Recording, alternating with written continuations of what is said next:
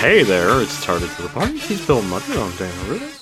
We bounce back and forth between filling our pop culture holes with Aired Pizza Me. We miss the first time around and talking about Disney through the decades on the Disney Plus service. This time, we're talking about a movie Bill had never seen. Yeah, this is a very pointed effort to get us back on track to some degree about sticking to the formula of the podcast, which is supposed to be us talking about the things we have never seen before. And after 2 months of me bullshitting and talking about Back to the Future and Star Wars and Ninja Turtles and shit, I said, fuck it. I'm going to go back to one of my original picks for things I had never seen before. That was one of the first things I ever put on my first list when we first came up with the show. That I have a couple gaping holes in my John Hughes knowledge. I've seen most of his movies, but I've never seen 16 Candles, and I've never seen Pretty in Pink. And so I said, fuck it, I'm going to do that now. And so I did the first one chronologically. I guess this is John Hughes' first movie that he wrote and directed. I guess before this he had written National Lampoon's Vacation and maybe one or two other things, but this is the first thing he directed. He directed it poorly, he wrote it poorly. This is 16 Candles, it's terrible. It is a terrible film. This is bad. It's problematic. I mean, even that aside, it's a bad. Even to the problematic aside, it's barely a film. There's no story. It's just a bunch of vignettes of bullshit. I was 15 minutes into the movie, and the first thing that popped in my head was Paul Reiser and Aliens, where he's just like, "Mistakes were made, Ripley. Mistakes were made." and like, I was gonna have to do that with you on today's podcast because this is a perfect example of Bill just saying, "Okay, I'm gonna do this," and things going badly as a result of that. So it's because this is a perfect example. One of those things I've grown up and I love the John Hughes movies that I've seen. And so this is interesting to see one of his movies without any context, with like fresh eyes. And I do think that the movies that I've seen of his that I do love are objectively better than this one, because I think he may have learned some things from this movie, like, hey, maybe we should have a plot and less racism in his other films. But because I think the next film he did after this was like The Breakfast Club. Breakfast Club is, I fucking love that movie. You hate John Hughes, so a lot of this is totally lost on you altogether. But I don't necessarily hate John Hughes. Yeah. I think Home Alone's all right, but Home Alone is all right. I just saw that for the first time in a while last year, and I was like, okay, that's actually pretty good. I just don't relate to any of his teen characters. I don't think his stories are very strong. Which it's not a generational thing, because you and I are roughly the same age, and I love his stuff. But it's just funny too, because like, especially watching something like this. I'm actually sorry for interrupting, but I'm actually surprised you like him as much with your class warfare stuff. I was about to say, because like fuck. Fucking hate the people in this movie. Well, that's the thing. Like, I think Pretty in Pink is more about class stuff, because all I knew about the two John Hughes movies I'd never seen before was they're both about Molly Ringwald. One of them is about how she's poor and she has like Harry Dean Stanton is her dad, and she like falls in love with a guy from like the rich side of the tracks. There's one where it's racist with the long duck dong. There's one where there's Anthony Michael Hall's trying to get her panties, and then there's one where everyone hates the ending because she chooses the wrong guy. And so like half of that stuff is in this movie. So I'm assuming Pretty in Pink is about her being poor with Harry Shearer as his dad, and that's the one with the wrong ending, because this is the one with the racism and the panties.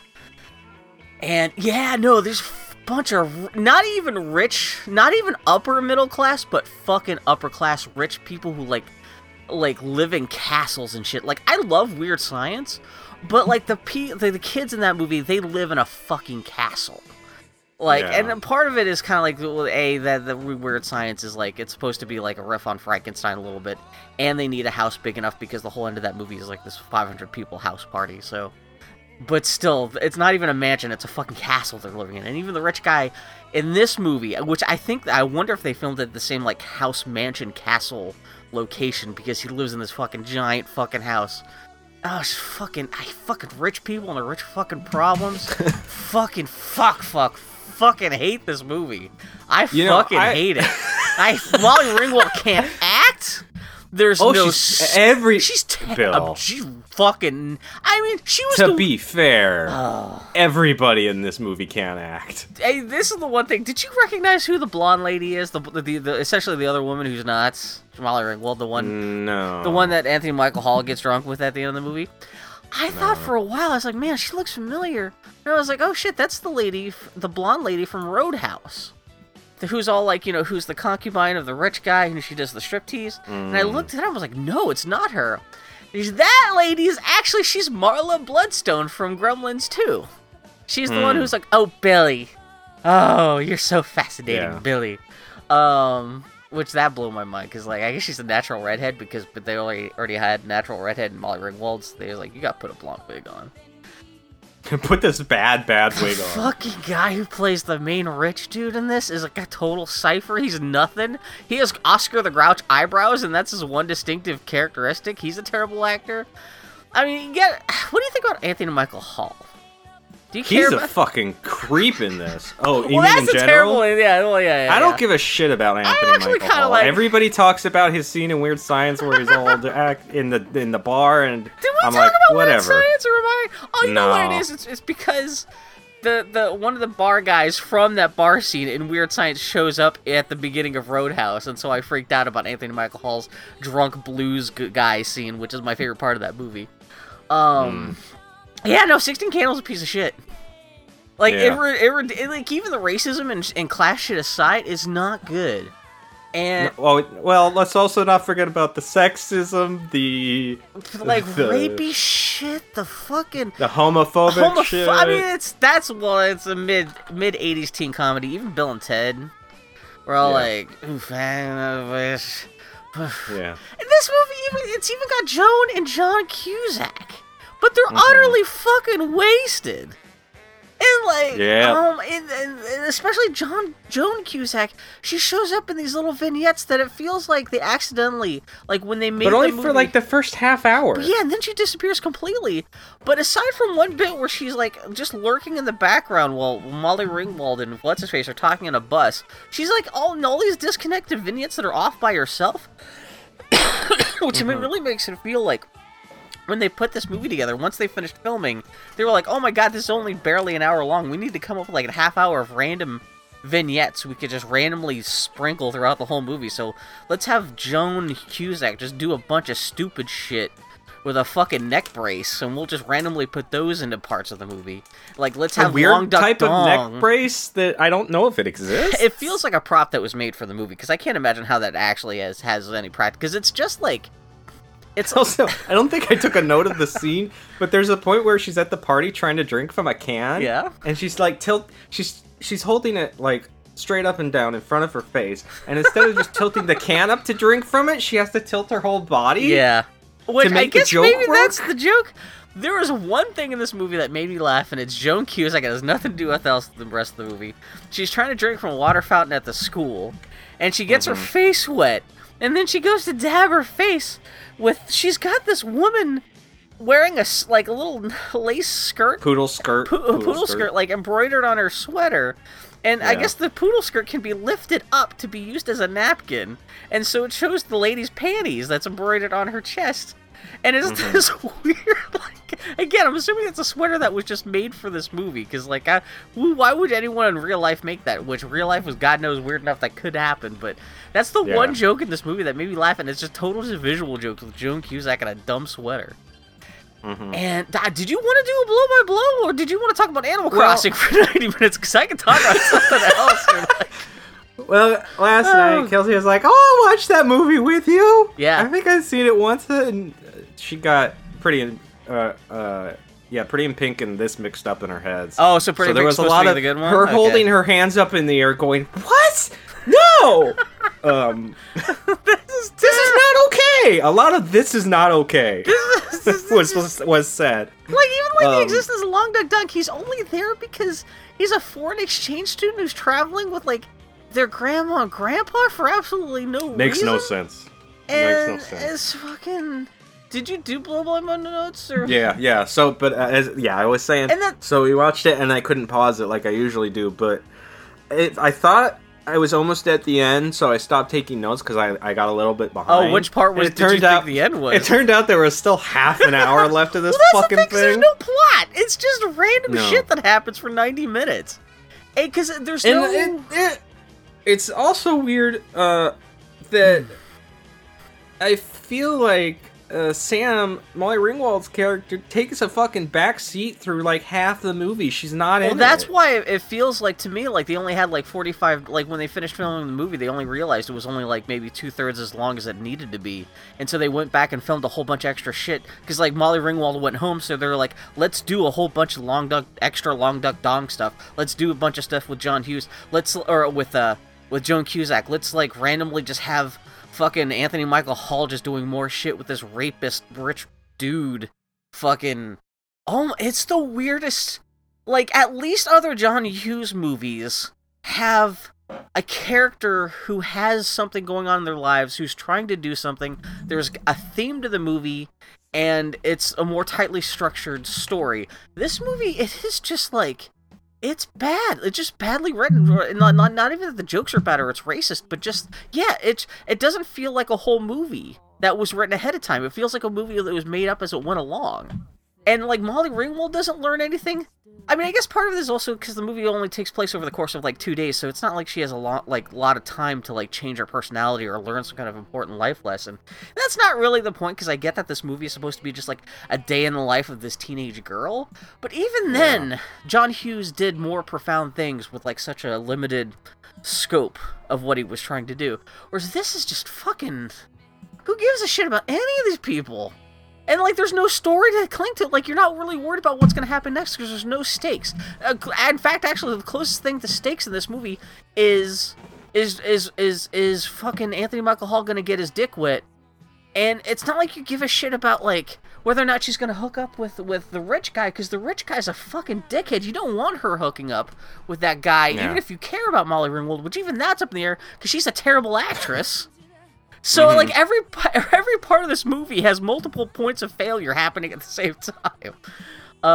So, yeah, there's not much story. It's Molly Ringwald.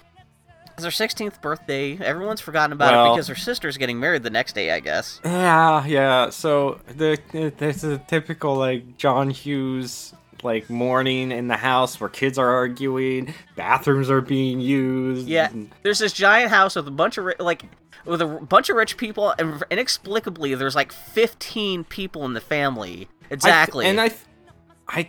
We did another movie where like some shit like this happened, where it doesn't seem like the family talked about shit at all that was about to happen, and I feel like this is the same thing. Yeah. Maybe it was the Christmas Vacation. You know that's a big. You know what? Actually, oh man, I didn't realize I subjected you to 2 John Hughes movies in 6 months. One that's a big part of Home Alone, too, is actually that, like, they've got, like, 3 families worth of one family living under one house, which I get the idea that, like, all the extended members of this family have come together, so I guess then they can all get on a plane together to go to Paris, rather than just everyone flying to Paris independently? It's... I don't know. But anyway... Yeah. The daughter that's getting married, Jenny, goes to the bathroom. It's like, and the little brother, oh my god, this piece of shit little brother says, "Dad, she got her period. Should make for an interesting honeymoon." Why did people in the 80s not know how the younger brothers worked? What the fuck was wrong with them? I don't know if they were trying to make this kid like the breakout character because he's so much like wiser. Well, not wiser, but like he's such a smart alecky character, older than what he should be. But it's just so like, what? Because the kid's only like 12 years old. It's more like just... He's just like a wise ass... Little brothers in 80s movies are always like, "Hey sis, nice tits," yeah! and stuff like that. It's like, what is happening? The movie feels like he should be waggling his eyebrow and smoking a cigar while he's dropping these little fucking witty bon mots about his sister's tits. I got 4 sisters. I never talked about their tits because I wasn't a creepy fucking weirdo. Talking about their tits. And what? John Hughes, why? The basic premise of this movie, I give John Hughes props for saying, I'm going to make a teenage comedy that's just about this teenage girl, and there's nothing specifically wrong or crazy about this girl's life. She's just a random, scorchingly rich girl, I guess, but at least it's just, like, I appreciate anyone who tries to do a movie that is, like, intentionally low stakes, but, like, all the characters in this movie are so unlikable, and the things he does to spice up this movie are just so bad and lame, and as a comedy, the comedy is terrible. Like the little brother. Yeah, it's interesting that people are like, "Oh, John Hughes really fucked up when he made Baby's Day Out." It's like, no, he always had some shit in his closet. This is Molly's Day Out. That's all this movie is. Yeah. Oh God. She's 16. She just wakes up, and she's looking at her in the tits. mirror, Yeah. and she's like, "I haven't changed. And I'm gonna get on the phone and be all mopey." And she's just like, "I should probably get downstairs. My family's probably pissed. I haven't let them tell me happy birthday yet." Ugh. Yeah, she's rolling her eyes, but then yeah. And then she goes downstairs in an outfit that looks like Boy George threw up on her. To be fair, for someone like dressing in like 1984, it could be worse. It's not great, but like, yeah, she. Oh, could we'll be, get to the worst dressed people. She could be wearing like a leopard print scarf and like a giant jacket with shoulder pads. Like, you know, it's actually relatively tasteful for the times. But yeah, she tries to drop clues to her mom that it's her birthday, but her mom's like, "Duh." Do we meet the grandparents yet already here? I can't remember. No, not yet. Yeah. No, so then you're not watching this at the same time? I am, but again, everything's so disconnected that, like, yeah. You just keep turning your face away in disgust. So her dad says, "Oh, weddings are a pain. If you ever get married, choose to elope." And her brother says, "Who would marry her?" And her youngest sister sings Mr. T. You really got her there? What? I guess the younger sister only exists because Molly Ringwald wanted to give her little sister a role in the movie, so that's why that little sister shows up like for one scene to say Mr. T and disappears for the whole rest of the movie. Oh God, which that's this movie all over. Yeah, and she's like, "I can't believe it. I fucking forgot my birthday." Was it Teen Squad? What's the beep beep yeah. Teen Girl Squad. That's totally what she is in this movie. Yeah. Mm-hmm. And then the montage with the opening credits of kids getting off the bus, proving that everyone looked like a fucking dweeb in the 80s. This is true. They're trying to shove cool kids in the frame, and it's like, oh man. Oh, I forgot there was one other joke that made me get a laugh was later when she gets on the bus and there's like a whole fucking retard band, which I can only say retard because we're talking about an 80s thing in which they talk about retards. Anyway, yeah. And it's so cool, and inside, Molly Ringwald Sam is moping to her 30-year-old high school best friend about how her sweet 16 isn't shaping up to be so sweet. At least Molly Ringwald seems to be a teenager, but yeah, some of the other, like, fucking... I think the lady who plays Marla Bloodstone, I think she's like 25 in this movie at least, which they kind of make jokes about how she must have failed senior class like 9 times, so they justify why she's like so much older than everyone else despite also being the high schooler. But yeah, oh my God. Anyway, but yeah, her best friend's 35 with 6 kids. Yeah. And then she's in class filling out some confidential papers. I didn't quite get this. Was this a note to somebody, from somebody? Was this a teacher in sex ed? Did they have sex ed in the 80s? I don't know what's happening. That's the thing. When they first start doing it, there's absolutely no context, but a little bit later she mentions about how someone else, one of the other students, had given her the sex test to fill out anonymously, which this is a thing I've never heard of before. Because then what do you do? Does like everyone just hand these tests? Like, what does anyone do with these tests? Because presumably it's one person handwriting out these tests and randomly giving them out to other people, who I guess they turn them back in for sin. And then they is this just jerk off furiously just to give the one person who wrote the test like a good laugh? Like, I don't know what I don't know. But anyway, so she's questions like, have you ever touched it? Almost. Have you ever done it? I don't think so. Interesting. If you did want to do it, who would you do it with? I mean, that totally does. That's a little thing, because that is a lot of teenagers, because they're talking about sex, but they don't want to commit to saying yes or no about anything because they don't know how the other person's going to respond or how it's going to make them look. And also, if most teenagers of that age probably haven't had sex, so they're just going to like try to bluff it a little bit. So that actually does feel real to me. I can tell you, Sam, if you almost touched it once, that means you didn't have sex. Exactly, yeah. So At the most, if someone masturbated to you in the same room. But yeah, exactly. Yeah. Hi, who would you want to do it with if you did do it? And she looks back behind her and sees... First person she sees is this guy with Oscar the Grouch eyebrows. And then she goes, well, I guess I'll write his name down for no reason. I mean, I guess the insinuation... She's obsessed with this fool. I'm assuming she's had a crush on this guy a long time. It's not just because he's literally the first person she laid eyes on after reading that question. But yeah. Yeah, it's one of Matt Dillon's clones that escaped. I thought it was Matt Dillon who just hadn't grown into his, like, shapeshifter face yet. But no, it's just... I looked up the guy on IMDb. His name is, like, Jake McGillicuddy. And he, like, did, like, one toothpaste commercial after this, and that was it. Yeah. And she looks at him and she's like, oh, yeah. And she puts down his name, Jake Ryan. Which great name. That's memorable. Jesus Christ. Does he know you want to do it with him? No. And she underlines this just to prove the point. Yeah. This is kind of a clunky way for exposition for the audience. Because, like, again, I don't know how much of this ever happened in real life. These kind of tests. It's more clunky than that. This incredibly, like... secretive anonymous test that she's filling out. To get it to her friend who's sitting behind her, she pretends to stretch and just drops it on the fucking floor. Yeah, and she doesn't realize until like she's like walking out of class with her friend. She's like, "Did you get the notice?" And she's like, "No, I didn't get the notice." Well, like, oh my god, Jake Ryan noticed her drops it and uses his feetsies to pick it up. We don't see his reaction or anything. We just know that he has it. Yeah. Yeah. Yep. It's so she's talking to her friend down the hall. I can't believe it. It's so embarrassing. It's anonymous though. Oh no.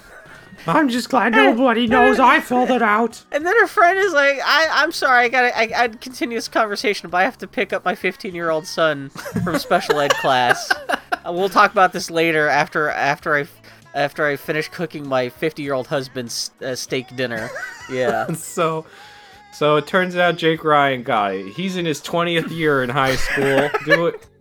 He's doing the fakest pull-up. So this part right here. He's talking to a 30-year-old man in gym class. Yeah. About Sam, and it was like, I don't know. She's all right, I guess. I'd like a relationship is more. I don't know. And they're doing the fakest pull-ups I've ever seen, and they pull back to show them, like, standing. The fact that they're standing, bar, I don't know what the fuck the point of that is. The way the camera pulls out, I think it's supposed to be a joke, but, like, it's just... Like, that, from the way they were already standing, you can tell they were just... Because, like, they're just standing and they're talking. Like, they each of them do, like, one or two push-ups or pull-ups, but then they're just standing there, so it's obvious that they're not, like, hanging from their arms. Because the camera just pulls out, like, nothing about the, like, how they're behaving changes. They're obviously just standing there, so the pullback to the reveal doesn't reveal anything, so it's not a joke. And this is a perfect example of, like, John Hughes does things like this in later films, but like, learning from this film, presumably, he at least does them better. Not to say those other films are automatically better than this, but at least this is just a joke that just doesn't even work. It's not even like it's like a bad joke that's just not funny. It's just mechanically the joke doesn't work, and I wonder if he just had to put it in the film because this film is leaving, like, this thing here is like leaving in basic exposition that the movie needs. And I guess they didn't have time to go back and refilm it. But, like... Well, what? How else are two dudes gonna talk if they're not doing pull-ups next to each other? I know, and this is total, like... It's like a self-parody of 80s teen films where, like... And there's one funny thing where there's, like, some, like, 45-year-old man's trying to wrestle a 12-year-old kid in the background while they're talking, but that's, like, the only interesting thing going on in the scene, but... Well, and the other guy's like, what would you want with that girl? You've got Carolyn, and there's boobs! Yeah, just cut straight. Well, that's the joke, is he mentions Carolyn's name, and suddenly it's Carolyn's tits, right there. Yeah. Carolyn's taking a shower. Just right there. Shower all alone, just so the other girls can talk about how perfect she is. She's all backlit, and listening, and yeah. Yeah, it's backlit and wet because John Hughes was like, I gotta give me some boobies in my 80s movie. There's something fucked up about this. It's so superfluous. They could have had her like at cheerleading practice or something that wasn't quite so naked. I mean, for a raunchy 80s teen comedy, you had to, like, have naked tits. Which is funny because this is still just PG rated. It's not even PG-13 rated, just PG. And so I guess he's still kind of obligated. Because it's not like other John Hughes movies all have naked tits. There's actually not that much. Like, it's not like The Breakfast Club has any nudity, just a lot of swearing, but... It's... Was this before or after Gremlins? Was PG-13 a thing yet? It would have been like a year after this, because this is like 1984. Yeah, this is 1984, so it would have been. Yeah, Gremlins came out in '84. They're essentially being made at the same time. So if this had been made a year later, they probably would have gotten a PG-13 just for those tits. And yeah, so yeah, no Molly one fucked. Ringwald and her 45-year-old friend are talking about how like perfect the what's her face is and like her body, and she's got bigger tits than I rhythm and all that stuff. And yeah, Yeah. which is really weird because they're standing there like 5 feet away from her, talking to her about it, like In an echoey school and shower. they're fully dressed and they're just watching her like strip shower. Yeah. Mm-hmm. Oh. So later they get on the bus. That's It's the other just funny- chock full of dorks. This is one thing John Hughes does throughout his films to show kind of what a fucking zoo being on the bus can be. That's the whole punchline of the end credits of Ferris Bueller. Hey! Yeah. But were there people that would wear jock straps on their heads? That's another. As masks? That's a big joke in fucking. Oh no, it's bras, not jockstraps. But that's another Yeah. thing that like's a big thing in John Hughes, and just also teen comedies in general from the '80s is jockstraps. Which maybe this is because I went to a high school where we didn't have any athletic stuff. We had dancers and stuff like that, but we didn't have like a sports team because we were a high school for the creative performing arts. And like, so it's not like there were jockstraps laying all around or anything like that. Whereas like, if you're an alien culture watching these movies as your only example of like high school human society, you think like all boys are just walking around with jockstraps in their pockets they could just randomly wear for no reason. But I love it when she gets on the bus. Yeah, there's a band playing in the background, and they're all like playing like it's like special ed music. And yeah, you see Joe Cusack. She's got her neck brace on. She's wearing this like hoodie, like it's a weird like cloak, and she's just doing this weird like, and that did make me laugh because that one, it doesn't have anything to do with Molly Ringwald. It's just a funny scene. But then she sits down and the funny stuff stops happening, and then it's jockstrap kids staring at her. Are they shooting like laser guns at her too, or some shit like that? Yeah. I'm watching it now, and I don't even. Yeah.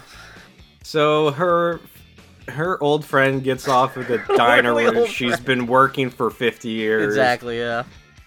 And leaves Oh, Sam yeah. all alone on the bus, and she gets approached by a confident dork to the Dragnet music. Which this is another thing too, because like you forgot how old these movies are. That like all like the pop culture references are like from old baby boomer shit, like that was old even in 1984.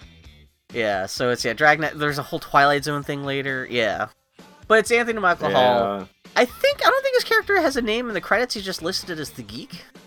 Yeah, his name is Farmer Ted though. Yeah, which looking says it a online, couple supposedly the joke is supposed to be that like his actual name would be Ted Farmer, but because in school they would be reading roll call with the names reversed, so like it would be like Farmer Ted, are you here?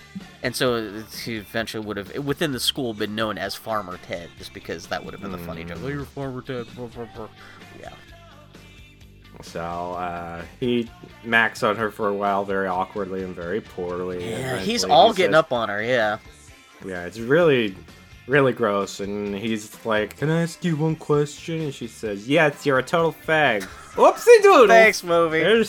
Whoa. Yeah, Whoa. and all the whole No, time thank Joe you. Cusack's just being all toys next to them, but not being really funny because she can't distract from the scene. But yeah, No, but instead he's like, "That's not. No, I just one question. Am I turning you on?" And then she's like, "Ugh," and gets off the bus.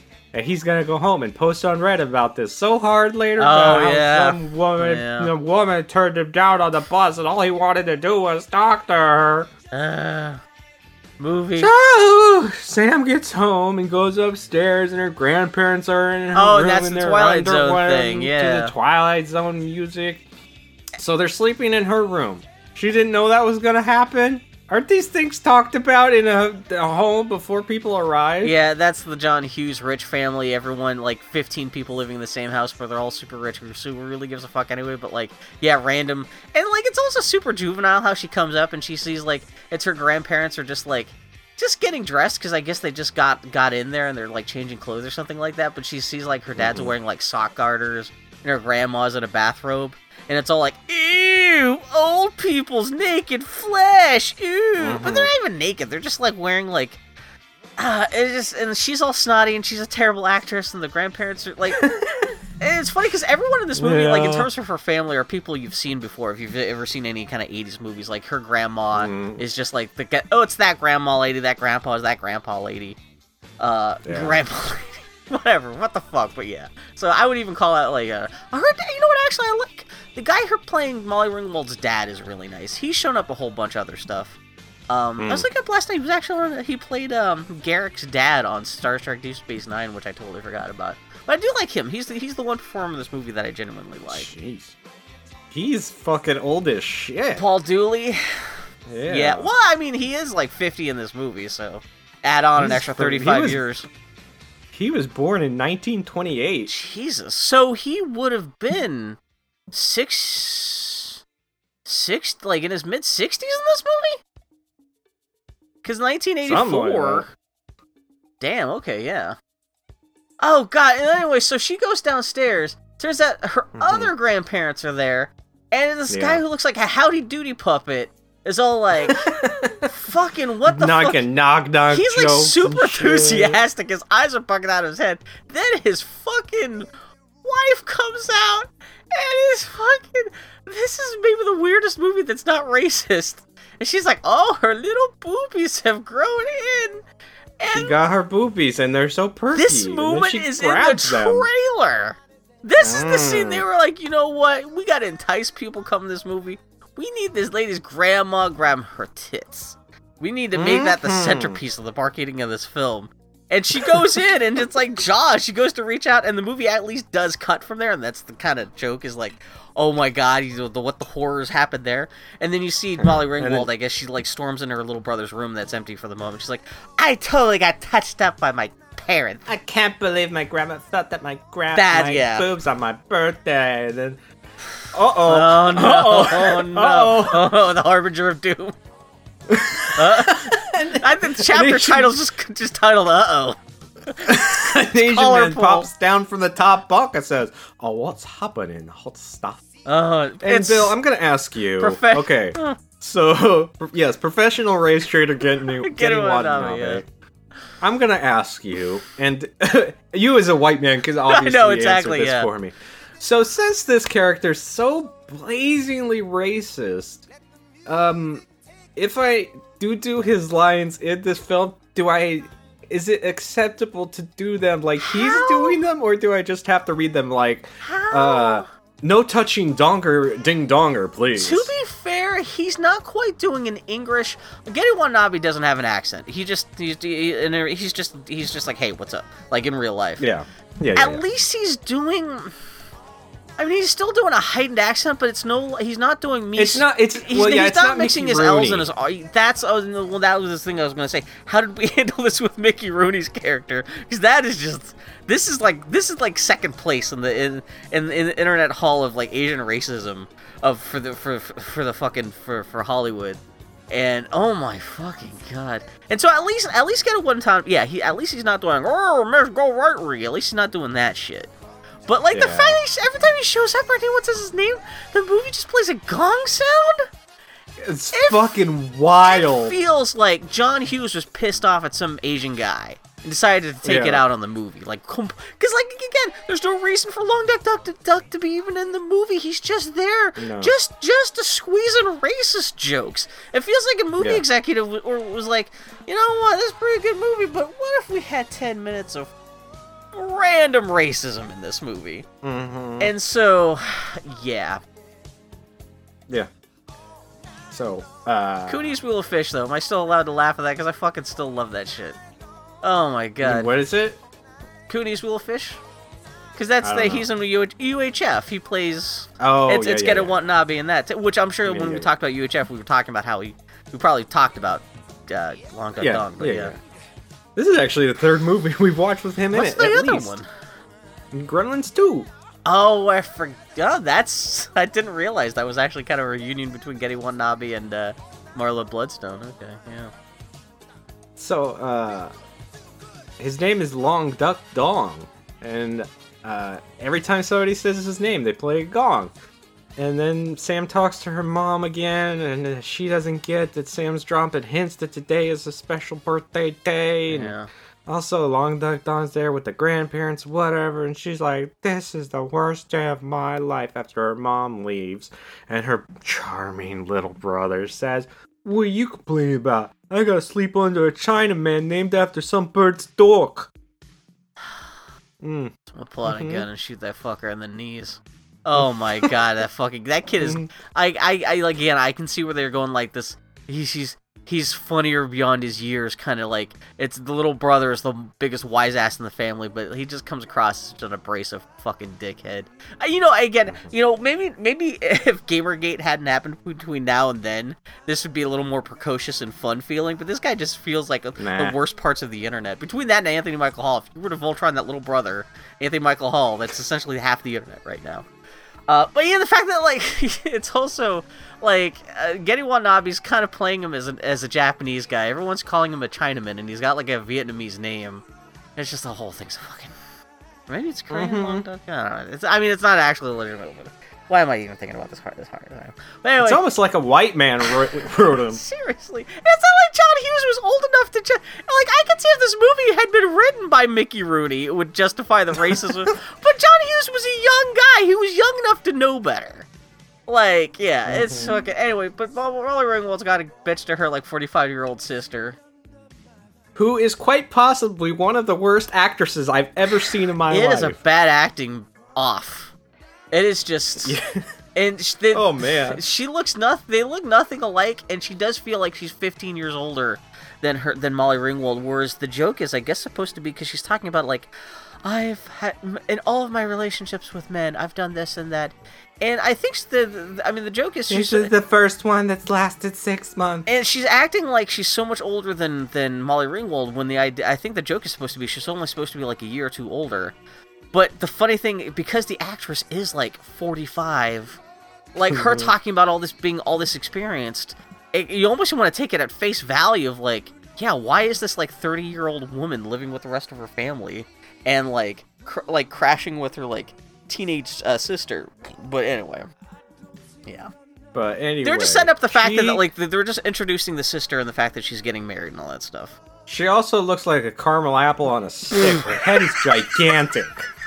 She does have like H.R. Puffin stuff eyes. She's wearing too much makeup. Oh, I hate this movie. Betsy. And we need to go to dinner, and everyone's making fun of Long Duck Dong because he's Asian. Mm-hmm. Which is funny because he's just like talking about a quiche, and everyone's like, "You don't spill quiche, you eat it." It's fucking.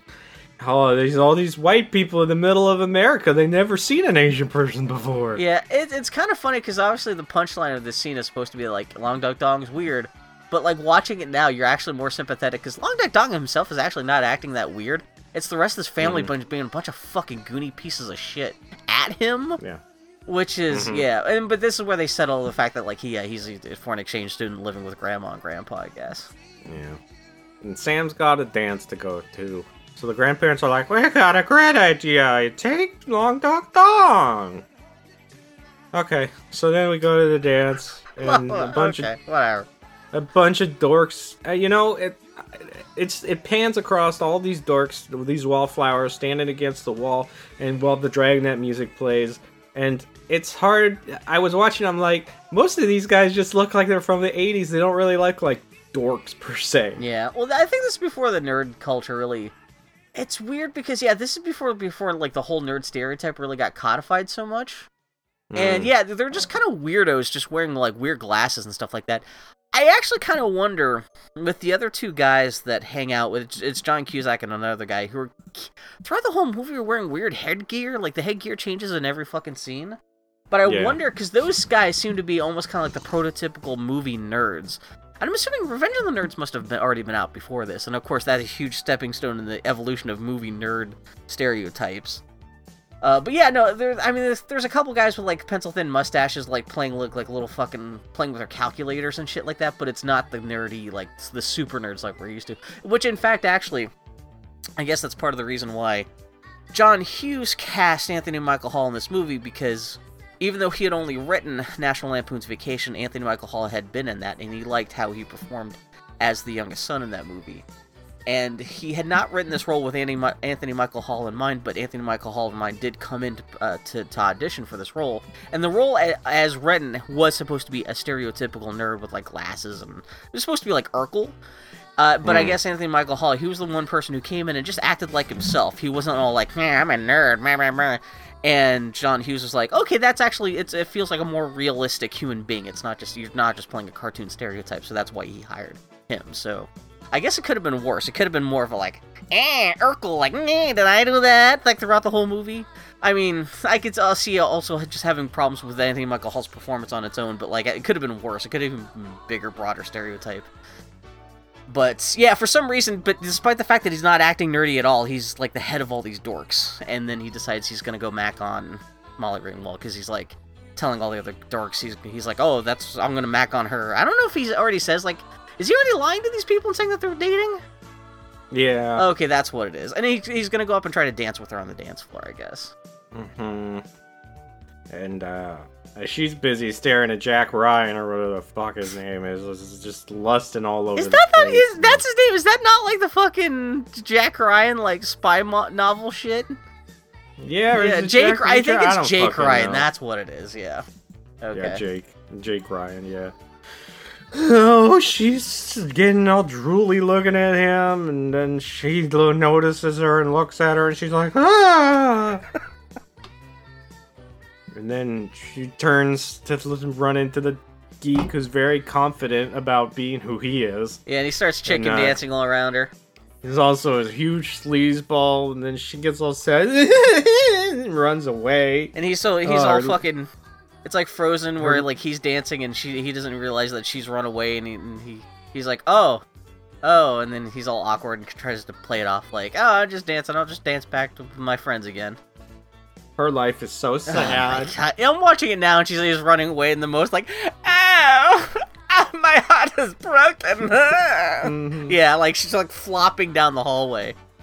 Yeah. Yeah. God, this could have been at least her role could have been good if they had gotten a decent actress, but holy shit. Oh shit. The geek's friends bet him a dozen floppy disks. Oh my god.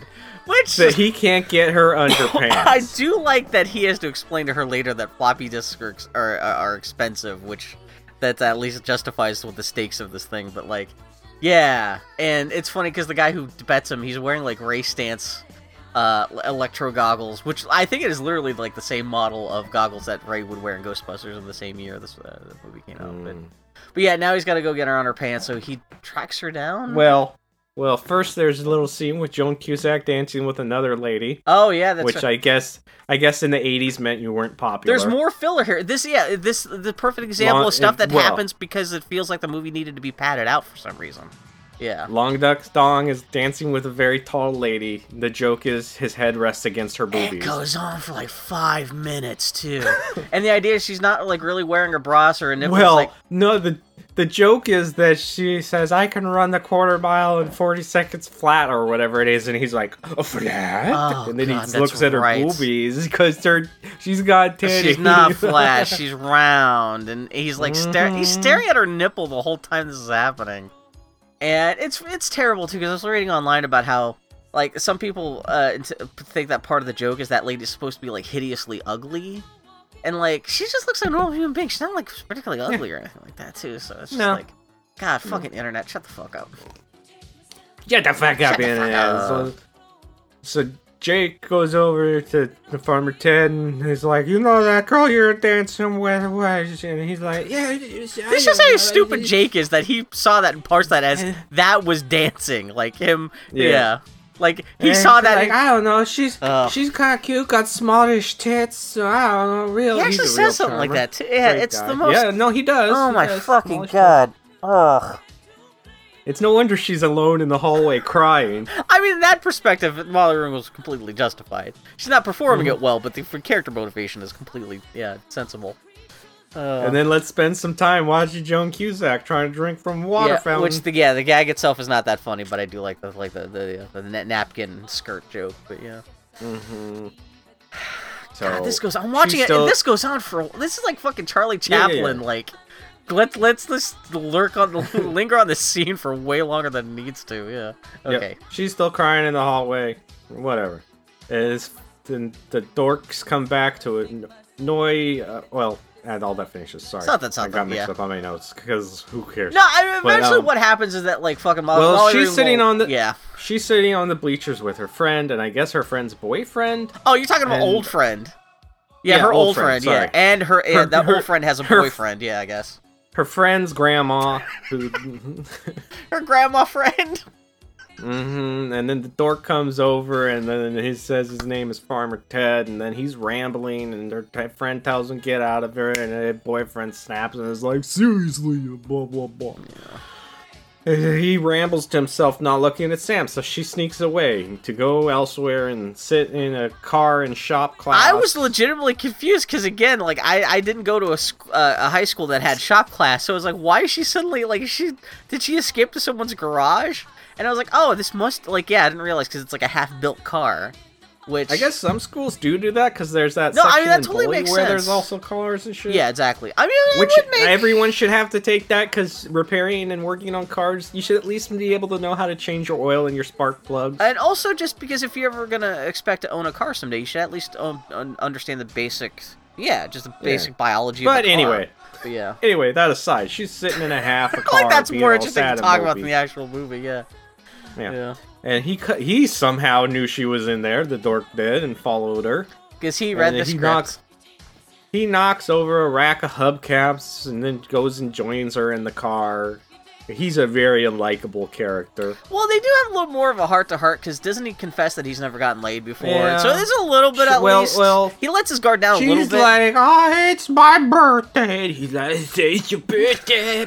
Oh, and it shows you how old And she's like, hey, shut up. And then he's like, hey, June. Which, and she says, stop it. If you sing another bar of this, we're going to have to pay royalties on that, so please, like, knock it off. Yeah. And she's like, it's been a really shitty birthday. He's like, you didn't get anything good? She's like, not even a happy birthday. And he's like, oh no. Rich people's problems, the motion picture. Oh my god. One time my older sister forgot her own birthday. Who cares? Really? I could, yeah. It was like 6 p.m. at night. She was sitting on the curb and she's like, hey, today's my birthday. Which is extra wild because my oldest sister shares the same birthday as her. Oh, really? Okay.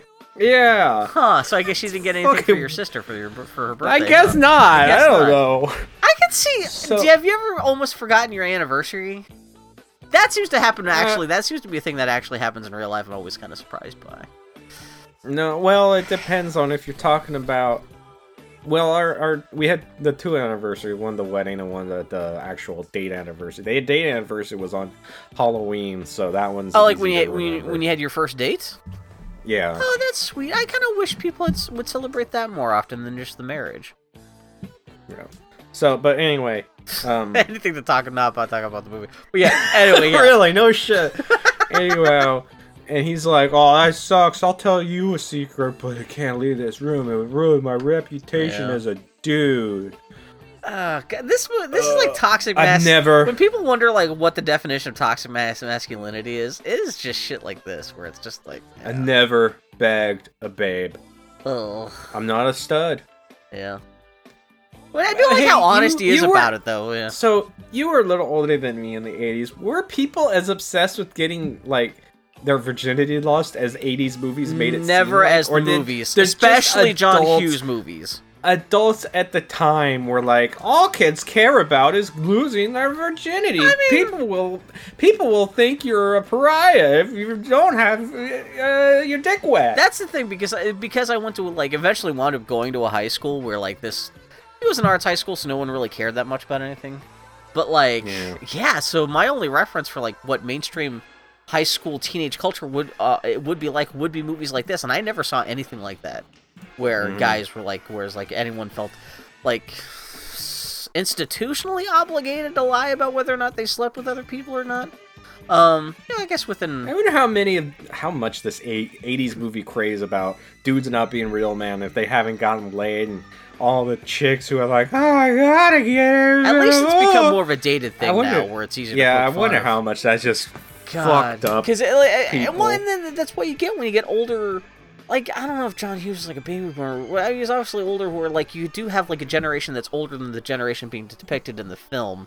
So he is kind of carrying forward. Like, I would assume even by the 80s, this wasn't as quite... In real life, it wasn't quite as much of a thing as being depicted by someone who's writing the shit who was older. He was born in 1950. That's firmly makes him a baby boomer then, yeah. So, that's actually...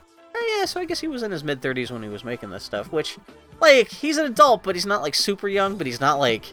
He's not like Greatest Generation, like World War II, like he's not like he's Homer Simpson, not Grandpa Simpson. So he should have at least done a little bit better. But anyway, so she laughs at him. Eventually, he tries to mount her, and she says, "Get off." Yeah, he and just like, gets. Well, then he's like, "Oh, I'm sorry," Yeah. and she's like, "It's okay," and he's like, "Ding," and it makes a ding sound, and he tries to do it again. Sexual assault, funny. Oh, God. And that's another thing that. And she's like, "That's not what I meant." John Hughes got better with deciding which times he wanted to like break the fourth wall a little bit, and he's still figuring that out in this movie. But but yeah, he's crawling all over. And then she's like, I could really feel how you liked me. And he's like, yeah, I guess we have an emotional connection. And she's like, no, I felt it on my leg. Yeah. But it turns out it was just his breath spray. And he says he's the king of the dipshits, which I'm not going to argue with. That's how he should have been credited at the end of the film. Yeah, they talk, and eventually he asks if he can have sex with her, but she's like, nah, I'm saving myself. At least for that there, guy it's that just doesn't know I actually, he's exist." not like, he just does ask. It's not like he's trying to hoodwink her or force himself on her. So at least that's a little bit better, but she does come out and say, yeah, like, I'm saving myself for Jack Ryan. I'm saving myself for Jake Ryan. And he's, Jake's my boy. And he was asking. Jake was asking about you for like 5 minutes ago. I do like She it when Anthony freaks Michael out. Hall is scheming in these movies where he's like, oh yeah, he's my boy, I'll help you out. Yeah, and she freaks out and gotta go. But before she goes, he's like, hey, can I borrow your panties for 10 minutes? And it just cuts away, right? Yep. Okay. And then Jake Ryan's dancing with his terrible girlfriend who's being a real crumb bum and talking about, oh, these things are suck, or whatever, I suck, and we're gonna have a party at your house, let's blow this pizza popsicle stand. I forgot this is supposed to Whatever. be too huge. I forgot the dance, because the movie only takes place over the course of 36 hours. I guess this whole one night is both the school dance and this random fucking... We'll get to that. After dance party. I guess after dance. So I guess it's a party that he hosted in his giant empty castle without his parents at like Well, midnight? I don't think he was planning on it. She says she invited like 2 people and then 1,000 people show up or whatever.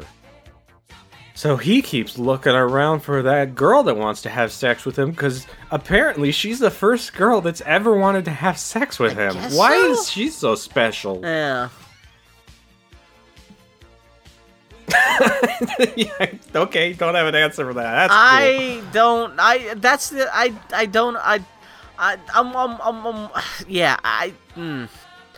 Plot wise, it doesn't make it like this. Yeah. cool. I don't Why know. did he look It at her really and is think, just- I could have a whole life with that girl I know nothing about except for the fact she wants to slobber my knob? And I really spent this whole movie waiting for that guy to get more interesting too. Like I thought there was going to be some kind of like that must have been disappointing. And no, this guy's always just a vapid piece of shit who goes out of his way to. We'll get to that, but like, oh, fuck Yeah. it. Anyway, but yeah. So Sam is busy in the hallway practicing what she's gonna say to him. Oh, and there's a weird thing where she like goes through a door, and then like these parents are dragging their kid to the school dance. Well, they do that twice. They shoved that poor little boy into the dance. They're like, no, go into dance. And he's like, no, I want to stay home with you guys. Because I guess they're trying. That's what. Yeah, I don't know. Wait, so is man. that They does that do get it- picked up? Is that setting up a punchline later or something? Nope. No, They okay. just do I it thought, twice. because it's just it happens you've never twice seen that where kid the parents before. kick him in. It's You see just- him once. Because when everybody's coming into the party, they shove him in the party and Oh, I and didn't leave. see. Okay, I was checking Yeah. my email or something. But that doesn't make it any like clearer. it just happens I thought twice. it was I thought it was the punchline to a joke that I had missed from earlier in the film before this. Not that it was setting up like this happens again later. What the fuck No. movie? It's just Milhouse's parents trying to get Milhouse It does to feel go to yeah, the but dance. like I had to stop the movie and rewind it twice just to make sure I didn't miss anything within that scene. And like no, that's a No. completely random happening. Yeah, so she goes in and he's got his back to her at the coat check thing, but before she could talk to him, she turns around because she's shy, and then he turns around and sees her, and she sees him, and he smiles at her, and she says, "Oh!" and goes away. And then she says, "I gave my panties to a geek." Yeah, she can't believe it. He smiled at her, and she didn't say anything, and she gave her panties to a nerd. Also, the donger is driving Okay, so no, sorry. So then a nerd is charging $1 a piece to see a freshman so they can see her panties. Because I guess reading about this movie afterwards, just to do research, people were talking about that iconic scene with the panties, and I was like, "Wait, what?" I fired up the movie just to go back and make sure I didn't miss anything. They're just talking about this one. It's literally just one shot of like 20 nerds just lining up in this bathroom. Just to pay like $1 a piece, just for Anthony Michael Hall to come out with her underwear and just hold it up, and that's it. And that's this. Yeah. I thought there was going to be more of a plot device where maybe someone tries to steal the panties, or he has to keep on, holding up this ruse about how he's dating her or anything like that. But that's it. That is the whole plot thread of that movie, is the panties. Yeah, that's it. So, I mean, what's the story? I mean, you got a guy, or? Yes, 3 big ones, and they went blood. Her name is Samantha Baker, and today is her 16th birthday. Red, she's gotten her boobies. Oh, I'd better go get my magnifying glass. They forgot my birthday. Classic. This is the single worst day of my entire life. Universal Pictures presents... Score, a direct hit. 16 Candles. You say it's your birthday. It's my birthday too. The story of a girl who's stuck with a guy who's driving her crazy. Nice manners, babe. And stuck on a guy she's crazy about. Who's Jake? Jake Ryan? Jake's my boy. Jake is a senior, and he's beautiful and perfect. He doesn't even know you exist. He smiles at me and I don't say anything. Can't believe I'm such a jerk. You quit feeling sorry for yourself. It's bad for your complexion. Do you know Samantha Baker? Kids are looking at me a lot.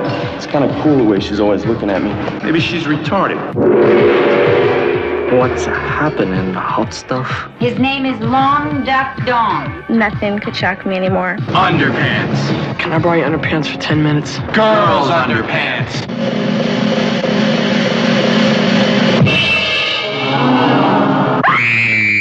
Hate that rock and roll rubbish. Everybody in this family has just gone totally out of limits.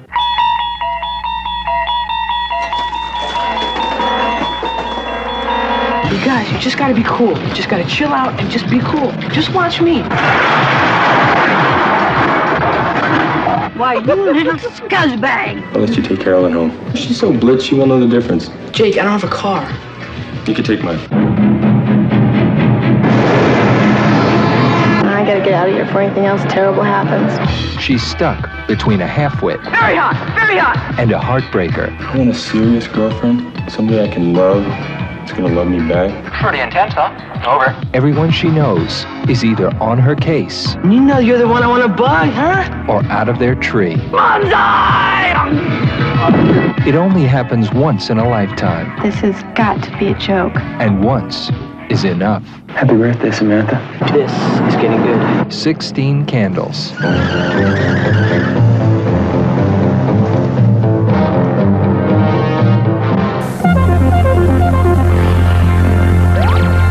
But yeah, Long Duck Dong is driving Molly Ringwald and his new tall, athletic girlfriend back home, I guess. Or no, they're driving to the party. Yeah, there's randomly. They're gonna drop Sam off. Okay, that's okay. Yeah, Sam's not even at the party. That's so weird. It's the main character of the movie, and she's not in like the next third of the film. And then a quick scene of her parents having dinner with their future son-in-law and his parents, and while the Godfather music is playing, because they're all sleazy Italian racist stereotypes too, I guess. Sure. Reading up about this movie, the insinuation, I guess, is supposed to be because there's this whole plot thread about how the sister is not getting her period, so this is suggesting that it's a shotgun wedding, because this Guido-ass fucking motherfucker is not, like, they think he's knocked her up, and so that's why this family, the super waspy rich white family, is now stuck, like in a shotgun wedding, getting married to like this fucking you see her husband to be. This is actually a guy who shows up in a bunch of other John Hughes movies. He is the Malaco from the bar scene from Weird Science. He's the janitor from Breakfast Club. But yeah, this actor is like 45 years old, And he's brought his mom along, who's like in a tracksuit. She is like a reject from the set of Goodfellas, though. She is this lady with like way too much makeup, wearing a tracksuit. She's like sticking her fingers in the ice water at the table and all this shit. And they're just driving home, with that and the Godfather music. These sleazebag Italians are these going to be their new in-laws, and that's the whole point of the scene. That's it. It's just like, hey, this it's not enough to be racist against Asians. I guess we need to put like a bunch of awful like Italian stereotypes in this movie for no reason. Yeah. So that scene ends. So it's weird too, because when they drop off Molly Ringwald, they've got a window tray full of food, which suggests they just like stop by some kind of like old timey American Graffiti drive-in for food too. But anyway, they drop off Molly Ringwald and Long Duck Dong, and big-titted athletic lady drive off. Yeah. A party is happening at Jake's house. He's not into it. And he's all sulking and shit. He'd rather go look at the photo of Sam in the yearbook. Yeah, which I guess Dong gets there with his... I guess the yearbook also doubles as a student directory because he has her phone number. I guess. Which I've never seen that before. No. Yeah, as someone who was a teenager in the 80s. Donger crashes the car into another car that people are making out in the back of at the party and get there. And also the dorks are there, and they're like, "Whoa, we shouldn't be here, man." Yeah. And fucking Ted is like, "Hey, we got $70 in a pair of panties. We're golden." Which I guess the joke is that that shows how inexperienced he is, that no one would care about either of those things, I guess. But he knocks on the door and Long Duck Dong's already inside, and he opens it. And he's like, "Oh, come in, fellas." They were charging $1 a piece for people to see her. Oh, I didn't realize that's where the $70 came from. I didn't get that joke. 70 people, desperate losers, just to see panties. To look at a pair of panties that it isn't even proved that were ever on a lady. Exactly, because it's not like it came with a will. It's not like she showed up and said, "Hey, here are my panties." He could have just stolen his mom's underwear. Here's your signed notary of authenticity that these are my panties. And I guess it's not like they're used or anything. It's not like, I mean, I guess they're, because she just took them off her own body, but it's not like, oh god, that's even gets to a gross area I don't even think about. But anyway, fucking Jack Ryan starts calling up Molly Ringwald's parents because they're staying in Molly Ringwald's room. Hold on now. So, let's see. Where the fuck am I? I mean, party. Not that it's especially this. Not that it's this whole important, middle section of the movie is the most shiftless because it has nothing to do with Molly Ringwald. It's a bunch of happenings. So the dorks eventually ring the doorbell, which is a gong because it's Long Duck Dong is there opening the door. Waka waka waka. And then Ted says, "Oh, let's go inside. Stop being such faggots." Oh, yay, movie. 2 in the movie. We did it. Hooray, Yay. 80s. Nothing. Is there anything redeeming about this movie? No. Even there's some people in this movie that I actually like from it before. And they're totally wasted. There's nothing. I mean, you're the biggest Joan Cusack mark I've ever. Yeah, no, and I should be no, and she's wasted. The funniest thing she does in this movie doesn't even. It's not even funny because anything she does. It's just the fact that she's wearing a sweater with a skirt napkin thing. That's it. It's not even anything she's doing. It's just. Oh god, but there's random things like the dorks go in, they accidentally knock over a pile of beer cans. Yeah, that a bunch of jocks were stacking up. The jocks, it's weird because it's a bunch of 50-year-old dudes. It's 3 meaty guys who just kind of stand up threateningly, but they don't do anything. Again, John Hughes would get better at least with gags like this. But So somehow via the yearbook, Jake got Sam's number and called her house. They never show him looking up the phone number. It's just he's suddenly okay, I'll call her. Yeah. And she's got her own private line at her house because her dad's earlier in the movie he's like, "Oh, she's got her own I told her she should have never gotten a private line, even I know." Oh, does he actually say that? Yeah. Which actually that's in the 80s, how fucking rich that family is. In the 80s, you would have to, because a few people had multiple lines like that, so you would have to clarify, yeah. Yeah. Which, if it had been cheap and easy to do, my parents would have done it because I clogged up our phone line with the internet so much in the late 90s. My family was lucky because my dad, he used the internet enough for work stuff. That's why we even had a computer that eventually justified us getting a dedicated phone line just for the internet. which that was nice, but still, it's not like you could do that much. We eventually did like dial-up too, porn was not like really worth it. My parents would be using their computers on one phone line, and I'd be using mine on the other phone line. Yeah, and then no one's using the phone line for what it's supposed to be. Yeah. Yeah. So anyhow, Jake tries calling Sam's house, and her grandparents are there and acting very confused, like they've never heard a fucking phone before. And then they eventually answer it right as he's hanging up, and he says, "Oh, eat me," which is that's a reaction you have when somebody doesn't pick up. And the grandpa's like, "What? Who was that? What did they want?" And the grandma's like, "Oh, he wanted sex." Well, she just says sex, and then just the cuts away, and that's supposed to be the punchline. Yeah. It's just Yep. So and there's a couple scenes of Long Duck Dong sitting on his girlfriend's lap as she uses like an elliptical bike, which they're kind of having wannabe like through the clothes sex, I guess, or something like that. She's biking, he's all just flailing all over her, which is not funny. It's just dumb and like whatever. It's just a thing that's happening. There's no joke to it. It's just I don't know if I can think of more examples of this. Maybe you can. What giant ladies in the 80s between this and Police Academy? There's something. What's the deal? These Robert Crumb motherfuckers who were into like 7-foot tall ostrich-butted ladies. Yeah, that's especially with the physique of that lady in particular. I don't know if she was actually supposed to, I don't know if like they actually got like an athlete to play that role, but there's something like jokes about like, yeah, big-breasted, large, tall ladies, Amazons that little dudes would climb over. And, like, because it's not funny, and so you're like, did they just do that because that was, that was their fetish, and they were just trying to sneak it into the film? Because it's not, like, that amusing or anything like that. Yeah, there's just, sometimes there's tall ladies with big tits in the world, and that's just the way it is. It's not, like, funny. It's, anyway.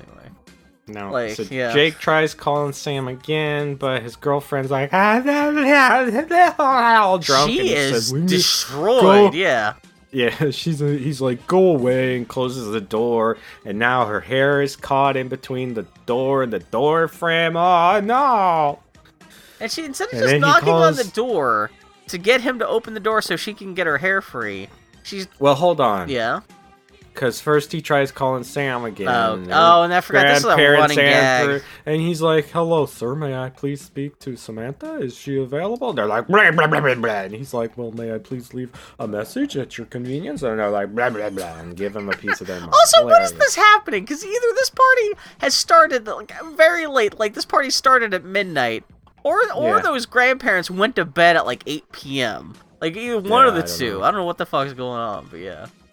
Yeah, so eventually, then Carol and the drunk girlfriend gets her hair cut to get out of the doorway because her friends are drunk. Well, one of which is Star from The Lost Boys, which I was glad to see because I love. She's great in The Lost Boys. I recognized her. Yeah, which I guess that makes sense because Lost Boys would have been made just like a year or two after this, so she would be age appropriate. But yeah. So everybody leaves. Jake's house is destroyed. His drunk girlfriend's hair is chopped off. I do like he goes out. Isn't her hair just still stuck at the door or something like that? Yeah. Which is weird because then the girlfriend's actually got that hair later with her. But yeah. Yeah. So he walks around after everybody's gone, looking at the disaster. Picks up a beer can off a table. It's weird because this is his castle mansion has been destroyed.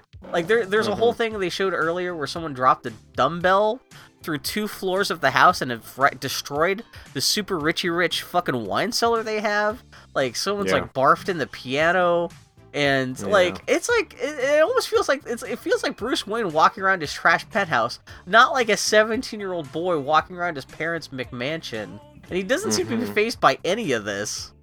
I forget what's he's a golden child. Yeah, does he discover something? I do like the thing where there's a pizza on a turntable and it's playing the soundtrack of the film begins to skip when they show the pizza on the turntable, which I did laugh. That was a funny joke. But so yeah, what happens Farmer here? Ted is under a glass that's what table. It is. And it just cuts away from that. It's okay.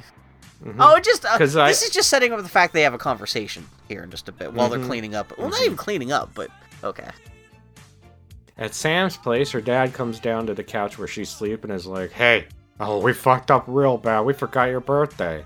This wedding has really messed everybody up. I know we probably had conversations about how the wedding was scheduled the day after your birthday, and that was weird. Because you're planning this for a year. You think someone would realize what other dates are we got going on around the time of that wedding? Yeah. Yeah. And you didn't object to that fact? You just stared at us and said, really? You were But quiet for a whatever. whole year on top of our own stupidity. You should be like, this is as much your fault as ours. We're all And dumb. that's all she needed. She's like, it's okay. But she got another problem. He can sense it. Maybe a guy, and she's like, oh, and she hugs him, and he's like, yeah, we're all upset that your sister Ginny is marrying that guy too. And she's like, ugh, fuck. It's not that. It's that she loves a guy, and he doesn't even know she exists. And then If I was my sister, I'd have him crawling on my knees, and then he's like, "Have you seen your sister or her choice in men?" And then he's like, "Hey, when you grow up having everything handed to you, so blah blah blah." It's like good job, Dad. You really learned that lesson. I was didn't about you? to say, that's a weird thing for a dad who has spoiled his daughter into being an idiot to kind of be like, oh yeah, when your sister, she's spoiled like an idiot, she makes bad choices. It's like, oh, that's a weird thing to point out, Dad. Like a weird little bit of self-awareness there, but I guess so he's like, she's 45 years old now, so he's not any time to change it, I guess, but yeah. He's like, well, glad I could help. Time to go up in bed, and leaves. And then at Jake's house, he's handling... Well, there's a joke here where I guess he says something like, boy, it's sure a good thing you didn't leave your panties anywhere, or something like that. And then suddenly smash cuts to Jake is holding her panties, and yeah, Farmer Ted's making martinis in the garbage of the wasteland of the remnants of the party for him, and they're essentially just having not even a heart-to-heart, but like, they're just talking, they're just talking about, what's her name? 16 Candles, Molly Ringwald. What's the character's name? Sam. They're talking about Sam, yeah. Yeah. I do like, actually, it does seem like, Anthony Michael Hall does seem to be pretty good at making martinis, because he's doing the shaker thing and everything like that. And actually, I don't drink, but I was like, that looks like a pretty good martini, though. Anyway, shut up, though. And so, Jake's like, oh, it's the way she looked at me, there's like I was a leopard.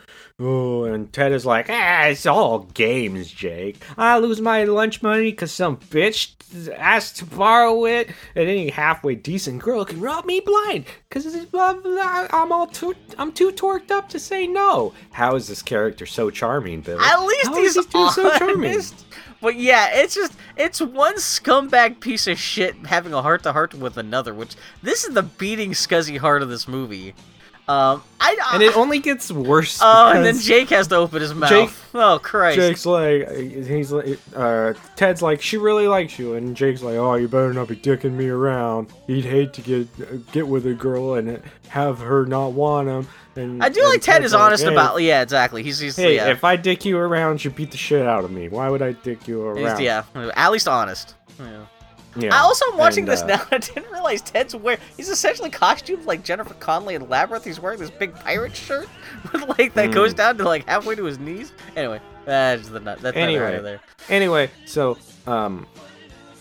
but yeah, Jake starts talking. Hold on. Oh, Ted says, "Hey, but if you just want this girl for another piece of ass, I'll do it myself, or I'll get somebody bigger than me and pay them to beat you up." And he's like, "Hey, I could get ass anytime I want. Hell, I got Carolyn passed out drunk upstairs. If I wanted to, I could violate her 10 different ways." Nope. God, no, sir. Movie. And this, nope. This, that is a terrible line that should have never been written. Even by in the hands of men and put to 1983, this is. Ooh, that's bad. This that's is bad. wrong. That's bad. Even back then, this is like when people are like, Mickey Rooney, like he like even like, but in 1965 it was fine back then. No, people like even 1985 for this shit. Like, no, that does not. And like, granted, he's not saying he would do that. Or he, like, but it's still, no, just, and this is supposed to be the fucking male romantic lead of this movie. This is supposed to be the guy that we're supposed to feel so happy and fuzzy over, the fact that he ends up with Molly Ringwald at the end, and it's just like, well, it gets worse. Yeah, it gets fundamentally even worse. Oh my god! You can say this movie is like Gamera, he's not saying where he slices off the one monster's leg and he's like, okay, I can do worse. I'm gonna do a backflip. over the thing. Oh my god. You can say, hey, at least he's not saying he would violate her, but what he do? No, but if you want to violate, yeah. Oh Jesus. So he doesn't like her anymore. She's a jerk. Look what she did to his house. He wants love now. Oh, blah blah blah. And then there's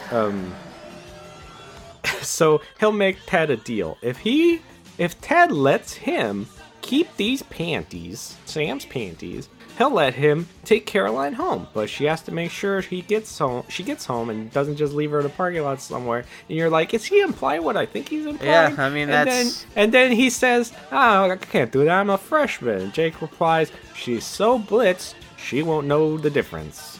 And then I'm like, that sounds more definitive. And then he says, well, I don't have a license. And he's like, I trust you. And he doesn't have a car or whatever. He'll take James. And he says, Ted says, I'd love to, but I can't. And then a boing sound effect. And he's carrying this poor passed out drunk girl. Well, it's even worse because the first thing we see is got her slung over her shoulder. She's like wearing a super short skirt. So we already almost see like her fucking nibbly bits. And it's just like, and it's like, you know what? Like, I have to hand it to John Hughes that, like, I know this is his first movie. He's an up-and-coming writer. But the fact that he was able to get both Woody Allen and Harvey Weinstein to do, like, punch-up on this screenplay, it speaks to how influential he must have been at the time. Yeah, what the fuck? Really. So they load this poor, drunk, unconscious girl into this fucking Rolls Royce.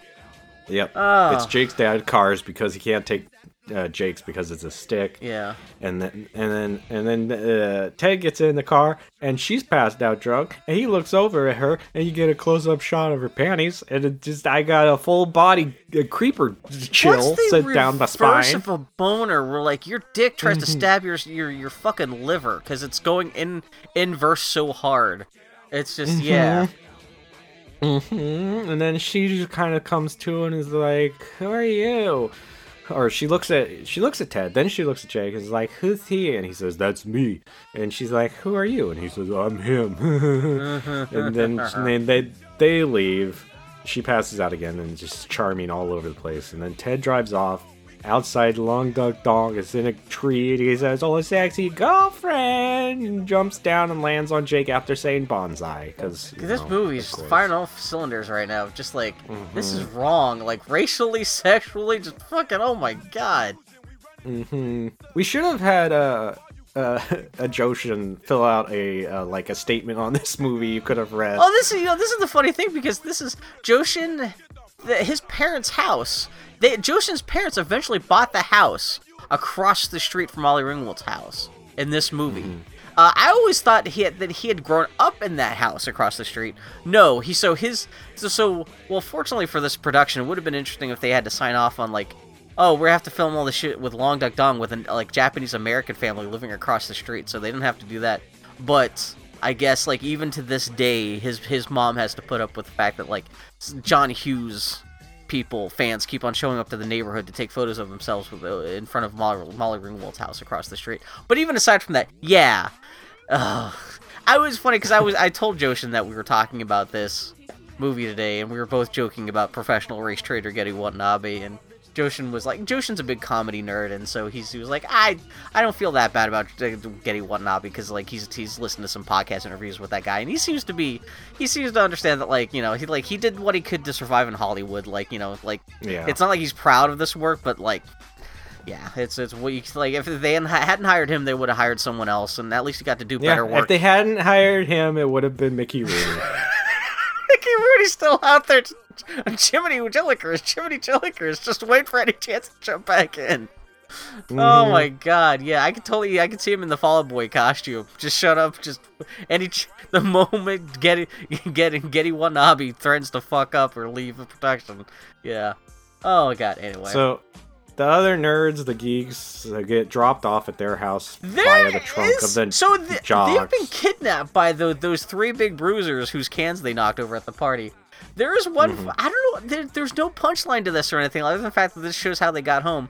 The jocks were driving around with the geeks in their trunk, and there's one funny bit where they take where they take the one nerd out, and then there's the second nerd they have to pull out of the trunk, and the second nerd, when he does this little like shimmy and like a little smile as he's waiting for the jocks to pick him up out of the trunk, which I thought that was actually funny. I don't think it's an intentionally funny thing by the movie. It was just a weird little thing that the actor does in that scene, which I just thought was. Anyway, it's only one thing. I think I'm the only person in the world who would notice or care about that. I just thought it was all funny. Anyway, but that's just showing what, like, because it's important to the plot later that those guys get home. I guess. Very important. Yeah. So Carolyn is being belligerent in the Rolls-Royce. At least she's conscious now. Drunk. Yeah. Oh, yeah, at least, because it doesn't get bad when she's conscious. So she gives him a Tic Tac, but oh man, it's not a Tic Tac, it's birth control pill, and he acts like she just put a burning hot poker in his mouth that was gonna give him cancer, because he's all... Yeah, it's a toxic masculinity thing where it's like, oh my god, like, yeah. Mm-hmm. I mean, that used to be a joke of mine at parties, like, when ladies would, like, because it seemed like an inevitable thing at the house parties I would host, like, women would break out their birth control as a joke or something like that, and I would be like, let's do drugs, I'll take your birth control. I've taken birth control in the past as a funny joke at a party, but it's not like, the funny joke was just like, well, let's see if Bill's gonna grow tits now, but, like, it wasn't like a toxic masculinity, like, oh my god, this don't move. Well, I don't know, so well, the funny thing that my joke was the reverse of this. Instead of being fearful, it was like, oh, I'm gonna do drugs.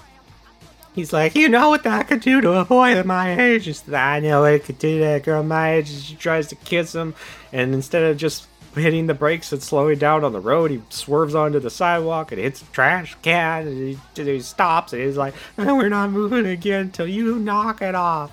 And she says, don't be such a poop, and her head falls in his lap, and he says, on second thought. Yeah, he turns to the camera. This is the one big... Well, she grabs the back of his head and says, I love you, and then he looks directly at the camera and says, this is getting good. No, movie. No, it's not. It is getting bad. It is getting very, very bad. The movie, you want to slap it with a rolled up newspaper and tell it to go piss in the yard, not in the carpet in the home. Yeah.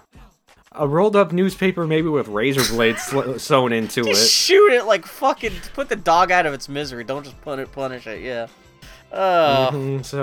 So he drives to his nerdy friend's house where they're wearing stuff on their heads because that's a funny joke. I guess these guys are brothers, or they're just having a sleepover after the party, I guess. Yeah. Maybe they're lovers. I don't know. Who knows? Yeah. It'd be funny if the movie was really progressive in that one way, where it's like, yeah. Get your camera and come outside, and they crash into things inside the house. It's really funny. And they come outside and are amazed at the car and the girl. And they say, no one's gonna believe you, Ted. And he's just an asshole to these guys, like slapping them on the side of the head, throwing beer cans at him, being like, take the fucking picture. Yeah, they're trying to do a little bit like Bill Murray with like fucking Ray Stantz and Ghostbusters thing, where he's like the schemer and they're just the nerds and he has to corral them a little bit.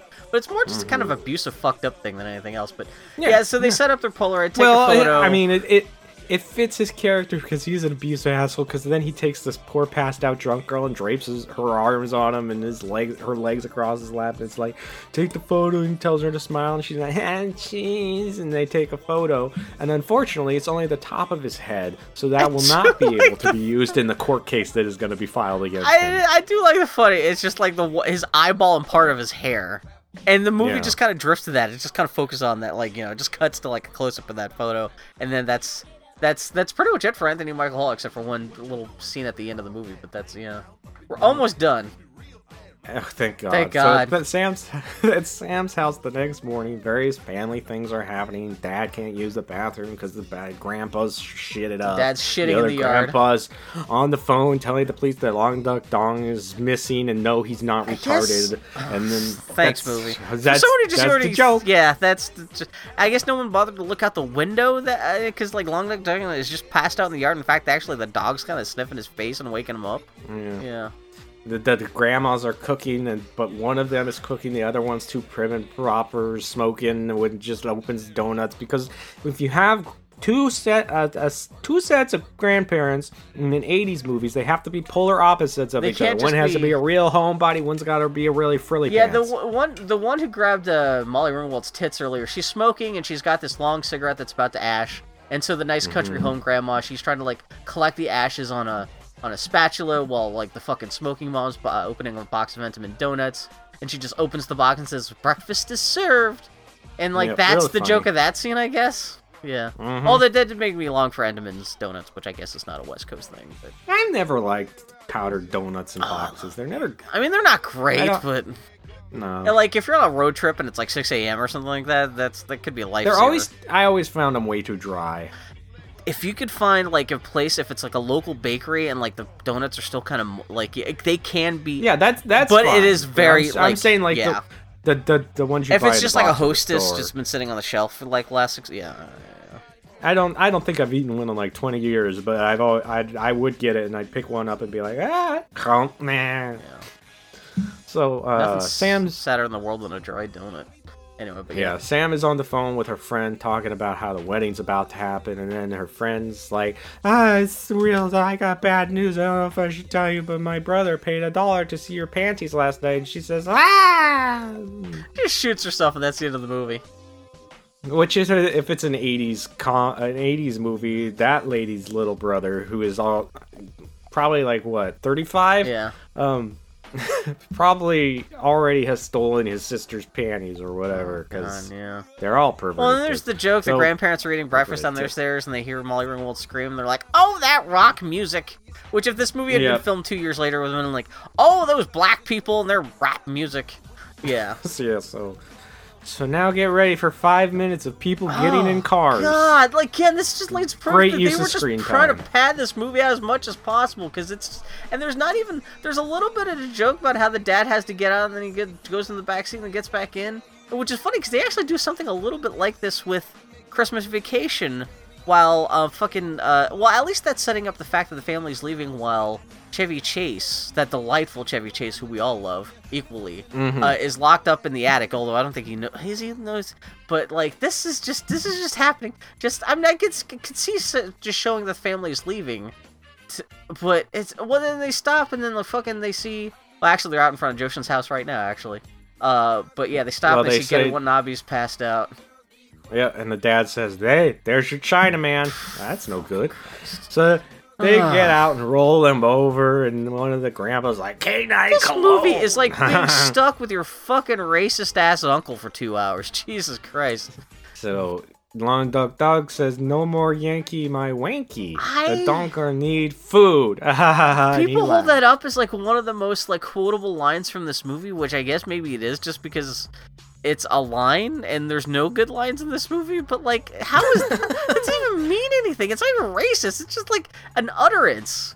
It's just okay. He's still drunk or whatever, Yeah. and the grandpa's like, "Dong, where is my automobile?" And he says, "Automobile?" Which, all right, I know people like to say that. Yeah, well, I'm dying of laughter over here. Yeah, John Hughes deserved that heart attack. So You've convinced me, movie. repeats. We did not need any more John Hughes movies in the world. He repeats the question. It's like lake, big lake, and then Grandma calls him a scuzz bucket and kicks him. Great button to that scene, guys. That's You it. nailed That's the scene. Like, oh, God. Yeah, it doesn't do anything. It's because they don't recover the car later or anything. Like, it's just there just to have more. No. And again, it just feels like it was there just to pad the Just length, so length of the movie. Grandma can kick Dong. Kick Dong. Grandma Kick Dong. That's a good punk song title name. Grandma Kick Dong. So at the church, the girls get there and are welcomed by the lady from Poltergeist. Which that was a shocker. Rubenstein. Yeah. She said they're late, I guess, and she's like, "I was worried you were running behind." And Jenny's like, "I wish," or was worried they weren't going to show out, whatever. And Jenny's like, "She wish," or no, I'm sorry, I was worried you got in an accident. Sister, and Jenny says, "Yeah, she wishes." So, and her mom's like, "Her monthly bill just came early." And there's also a really strange bit of acting or staging or whatever you want to call it, where the mom like takes the youngest daughter or puts her arm kind of in front of her and pushes her behind her like she's scared of this 4 foot 3 inch tall lady. Yeah, I don't know what what is because the youngest what is happening? The youngest sister, who is Molly Ringwald's actual real life sister, it's not like she's doing anything. Like I don't know if there's like a bit there in that scene that got cut that would justify why that's happening, but it's totally fucking random. But I think they're just scared of the little person. And well, because they're talking about how And fucking the other sister, she's all like, for some reason they have her wrapped up in a green coat, and they do have like, she's got like a blanket and a water bottle on her waist, just to drive home the fact that she's on her period. But they're like, oh, and they're like, but she's took some muscle relaxers, and Jay's like, more like 4. Oh no, what's gonna happen next? No. Well, next we get the Dragnet theme and a shot of the Rolls Royce all muddy with a couple branches. It's just really stuck in it. I guess they didn't want to actually destroy the Rolls Royce. They just wanted to throw some mud and some branches on it, but yeah. Yep. And they're passed out in the back. Somehow Ted got his headgear that he sleeps in. I don't even understand. Like, it's magically teleported from his house into his mouth. I guess maybe he carries it in his pocket all the time. Yeah. Yeah. So, and Caroline slapping him awake, and he's like, damn, my head, wearing my headgear. He's like, what happened? And she's like, I don't have no idea. And I'll tell you where we are if you tell me who you are. And he's like, I'm Ted.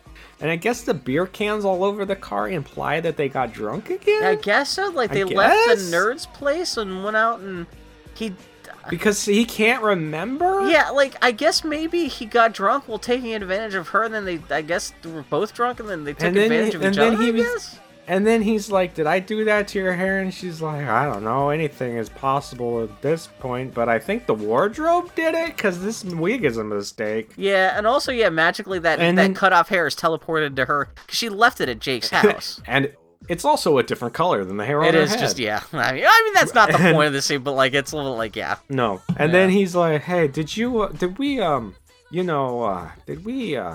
And she's like, yeah, I'm pretty sure we did. And then he asks if he enjoyed it. And he's like, did you enjoy it? And she says, I have a weird feeling I did. Excuse me, what did you just say, movie? No. What did you just say, movie? No. Movie, you don't get to say that. No. Bill, do you think this movie was written by a man who has never talked to a lady in his life? I think he had a wife and kids. Like, how...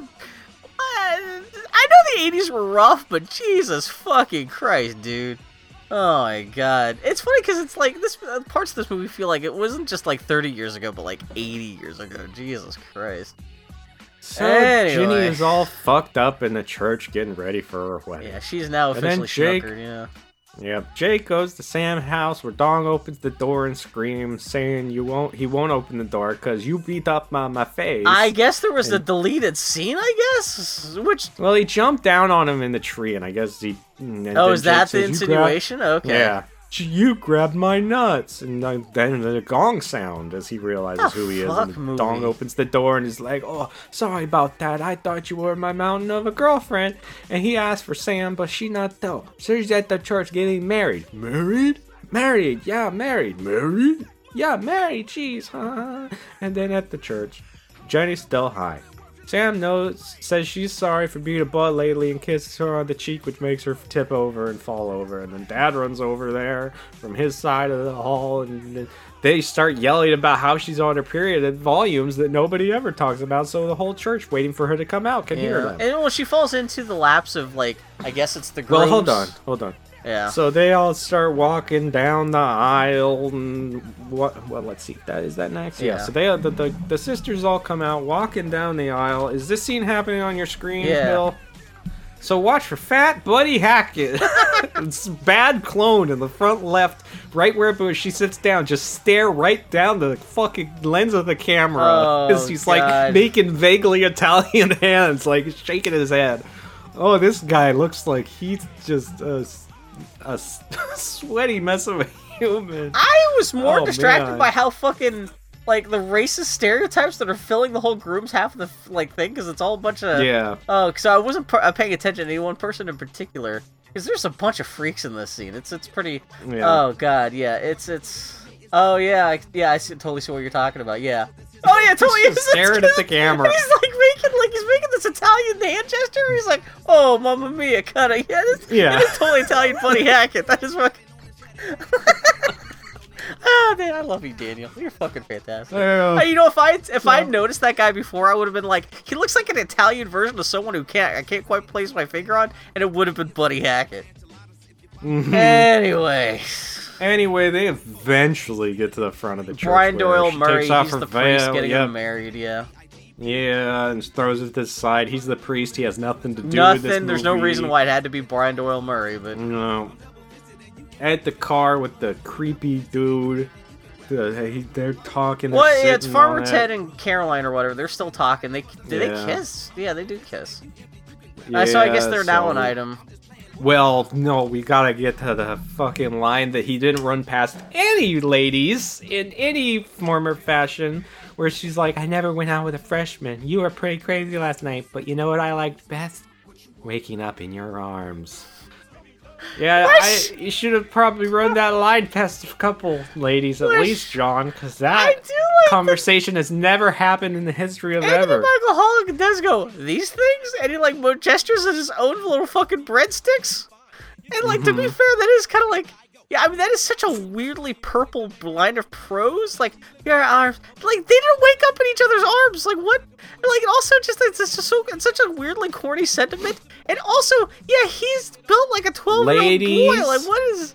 Oh, my God. What a weird movie. Love waking up in the arms of strangers after they had sex with them when they were I mean, I know that's the drunk. fundamental thing, but there's like it's so weird and wrong on multiple levels. Like even just like, oh god, yeah. So anyway, fucking Jake shows up in his fucking like Ferrari Porsche, whatever the fuck it is. Oh Yeah, god, while I they're fucking hate these kissing. people. And then she goes over to talk to him, and they talk, and Jake tells her he's sorry for getting her mixed up with that guy. And she's like, I wasn't too terrible. That's a lie. It sure was. And she's sorry for being such a butthole and ruining his house with her party the night before. So they break up and hug. And I feel like the movie's trying to make everybody redeemable in this thing. No, but somehow, it's such a it weird fails shoulder everyone. shrug after all this awfulness that it's just instead of leaving everyone open and clear and like tying everything up in a bow, it's just like this big greasy fucking mud flap fart at the end of the movie. Yeah, where nothing feels so now good. 20 minutes of people leaving the church. Yeah, Great. because it's the 80s and they didn't know how to edit shit like this. So yeah, exactly. Yeah. And then we had to. Sam goes, oh, her veil, and goes back inside. And then Zelda is in there walking, and I guess the joke is that she's got a sloshing bottle sound as she walks. Oh, is that because it's just a thing that happens? Yeah, but, there's like, a weird sound there's no effect. punchline It's the to it. sloshing of a bottle. No, so What then fucking she's like, my sister weird. forgot her veil, and then after Sam leaves, she's like, I need a drink. And then Sam goes outside, and everybody's already loading in cars and is leaving. But what is that? Jake is there standing next to his expensive car, and he waves at her. Oh my god, And it's the perfect 80s materialistic ending to this shitty movie. it's all romantic because they've never said a word to each other. It's magical. Yeah, And they have this some, is... They have some hot conversation that goes like this. So you I guess you gotta go to the reception now. Yeah, probably. Can I call you later? Yeah. I mean, no. No, I can't call you later? No, yeah, no, I mean, I'm not going to the reception. Oh, okay. Ladies and gentlemen, Mwah, Shakespeare. And they are destined to be together forever. I mean, again, I can appreciate, So- like, it's low stakes. This is supposed to be, like, a little of a naturalistic, you know, they're just getting to know each other. It's just a little, it's like awkward meet cute. But it's just, no, it's just terribly written for what it's trying to do, and these characters are already established to be terrible, whether or not you're watching this in 1984 or 2020. It's poopy, yeah. So her dad sees Sam get in a car with a strange man. Yeah, and gives her like the okay wedding. signal and is like, hell yeah, great. He makes a And weird blowjob motion for some. It's the middle of the day, and then suddenly it's at his house in the middle of the night. They're sitting on a glass table. Never sit on a glass table. I can't believe the with movie has the balls for this to be the happy ending of this fucking movie. Yeah, I guess fucking they've got fucking Jake he went to Hogwarts and he did a magic clean my castle spell, and so now his castle house mansion is like totally clean, and they're both sitting on a glass table, and there's a cake, and it's perfect. It's all and nothing. And they're like, let's Oh. He's like, you gotta blow out the candles and make a wish. She's like, it already came true. And then they lean over the top of the candles to kiss, and they catch on fire and die, and his house burns down. It's the end. Let's put those motherfuckers right out of their misery. That is the end.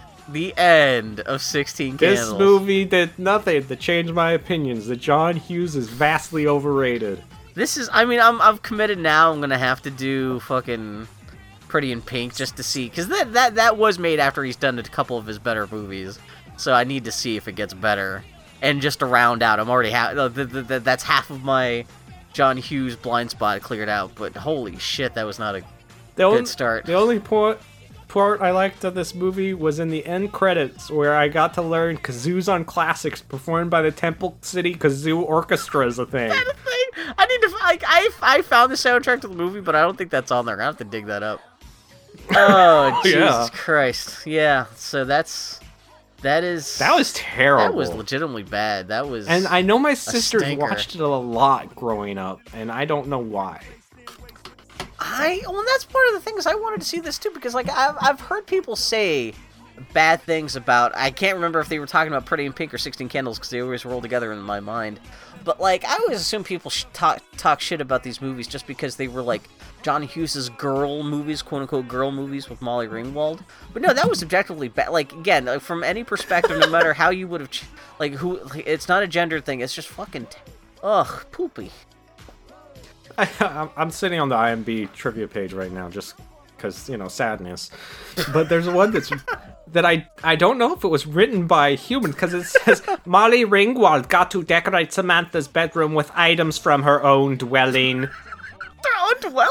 You can just say with her own stuff. With her own dwelling. No, from her own dwelling. Dwelling. Just like a real human female might do. Molly Ringwald is a human female with 4 limbs, all of them attached and complete without missing toes or fingers. Yeah, that's, man, that was rough. That was a punch to the gut, man. That was super. Like my wife said, it was poorly acted, poorly written, sexist, racist, rapey. Did she stick around to watch the whole thing? Yeah, I about with half an hour left, I was like, "You want me to turn it off?" And she's like, "Hey, you can leave it on unless you want." Did she express any opinion in watching Pretty in Pink? She said she'd like to see it again because she thinks she remembers liking it better. I've heard people. Yeah, I can't be worse.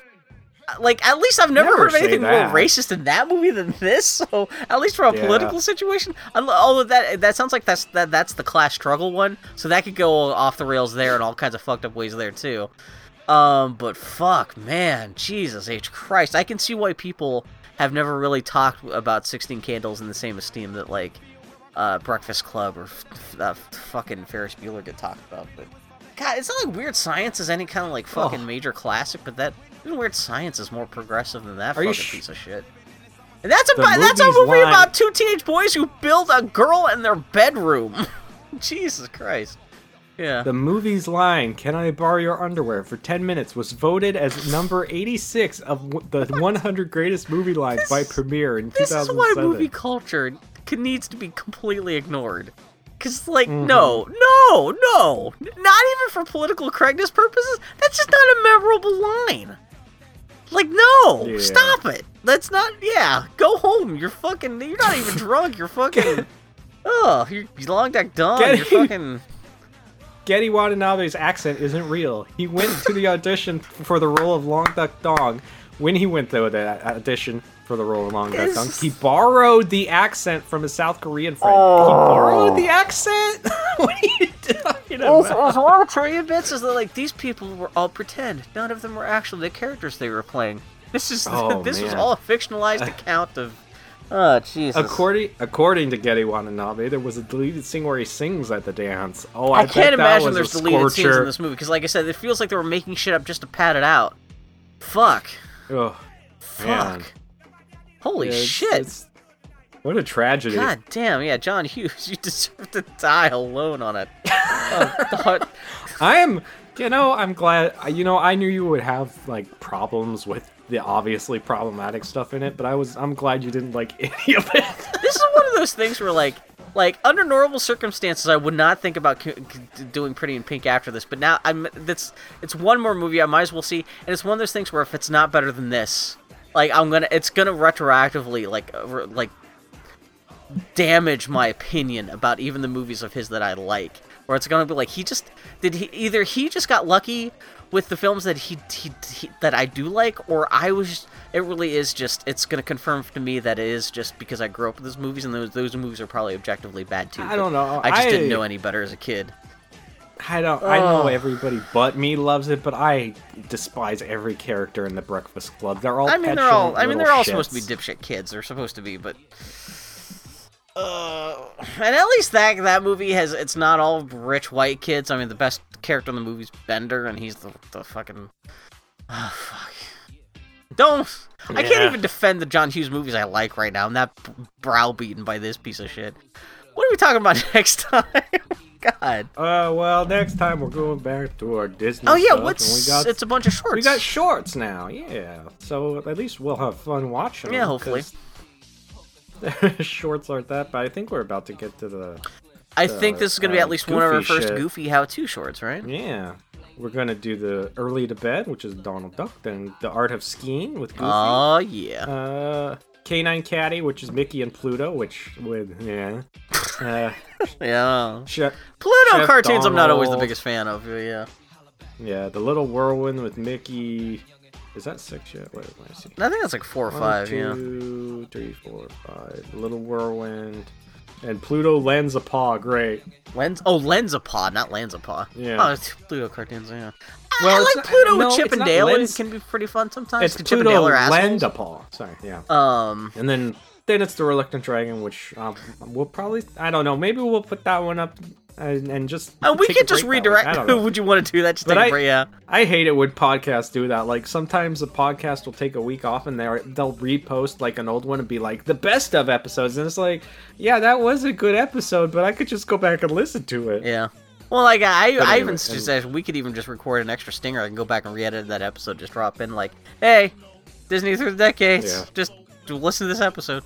And then you can repost, or just even redirect. You just re-upload. I don't know. We'll figure out something. We could rewatch it with our knowledge we have now about Disney stuff. See if we got anything new. I don't know. That's entirely possible too. And then, oh man, I just realized too, if that's Art of Skiing, How to Ski, that's got to be the first Goofy yell, right? Yeah, that's a fucking landmark moment just right in itself. Because you can't have Goofy skiing and not have woo. I can't even begin to replicate that with goddamn that sound, but oh yeah, and then we'll probably have Saludos Amigos and Three Caballeros coming up soon. Then, well, I guess Bambi before that. Oh, really? Ready to get bored. Ooh, and that's get ready to fall asleep. Well, I'm sorry. Go ahead. Get ready to fall asleep with Bambi. Drip, drip, drop my light, bro. Super shower. pretty, but ain't nothing going. Yeah, talk about not a lot of story to talk about. It's Thumper trying to fuck another girl Thumper. Did you? Yeah. So you're not tempted at all by HBO Max, right? No, I don't watch enough shit to. I watch stuff on YouTube. Oh no, that's totally fine. I only got it because I got like a deal where it's like only $10 a month for the first year or something like that. I did see the screenshot you posted and was like, that's fucking Mickey Mouse, but it's a fox that just looks like exactly. That's the thing, because I was just also curious just to see.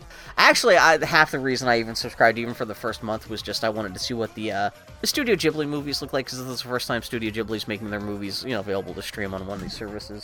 And I just wanted to see what that was like.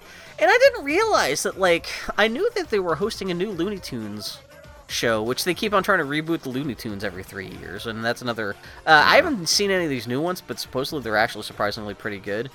But then, they actually do have a decent archive of the old vintage Looney Tunes stuff. I don't think it's even all the stuff that was on the Blu-ray Platinum collections that came out like a decade ago, but it's still a decent amount. They've got like a good 100 or 200 cartoons in there. And they also have a whole bunch of, not all of Hanna-Barbera stuff, but they do have like the Flintstones and the Jetsons. And, and then they do have, like, even the Looney Tunes, they start off with, like Mr. Fox, or whatever the hell that thing was, like, their knockoff of Mickey Mouse, which really does look like just a Mickey Mouse When I fired up that thing in the menu, it just looked like a Mickey Mouse short. And it's almost enough. They have almost enough non-Disney animation on HBO Plus or HBO Max that if I ever wanted to do a counterpart to the Disney Through the Decades, I could pretty much do everything else through the decades. Or like you could talk about like whatever shorts were debuting like the same week as like Goofy's How to Ski. I could then do like, oh, this is also the same week that like Bugs Bunny doing this cartoon, playing baseball also debuted. So it is. I'm surprised at how much animation they have on there. Almost seems to be collected in such a way as to specifically refute like Disney Plus. So just saying that if you're an animation nerd, it's surprised at all the animation that's actually on there. Mid-century animation. Popeye. Well, they have all the Popeye Fleischer shorts too. I was surprised. So it's not just about it's not just about Looney Tunes versus Disney. It's about like other stuff too. So they got the Fleischers. But yeah, it's weird they don't have any of the Fleischer Superman stuff, which is weird because Warner Brothers is the Superman stuff, and it's what's that shit in public domain? Because I know like you get. Well, that's the weird thing. So you think that stuff would have been? I mean, granted, they may be holding stuff back just to put on the service later.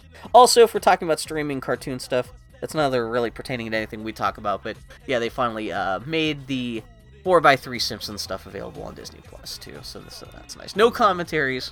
We're probably never gonna get those, but at least we got the decent looking versions of those episodes. So.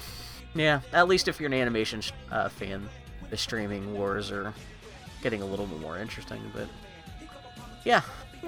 Disney Through the Decades, I'm still having fun with that. Yeah. We've actually gotten a good ways through Disney Through the Decades. I mean, the grand scope of things, we've barely scratched the surface if you're talking about like all like 80 years of Disney history, but like, yeah, the fact that we were all the way up to Fantasia, that's pretty goddamn good. Yeah. I've been doing it for like 2 or 3 months now, at least. No, wait, no.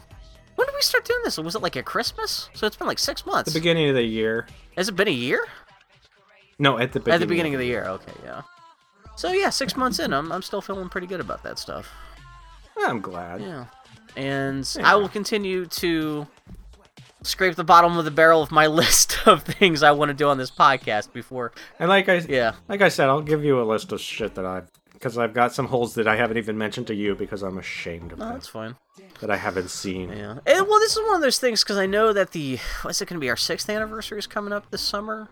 And anytime we get to an anniversary, there's always talk about like, oh, do we continue doing the show and stuff like that. So I at least want to put away a couple more of the things that have been standing on my list. I've always been meaning to get to before we make any more decisions about the future of the podcast. Not that we're talking about stopping the podcast or anything like that, but yeah. And just because the last 2 months have been so much me just talking about like breaking the rules of the podcast, I felt it was time to go back and do some actual stuff I haven't seen before.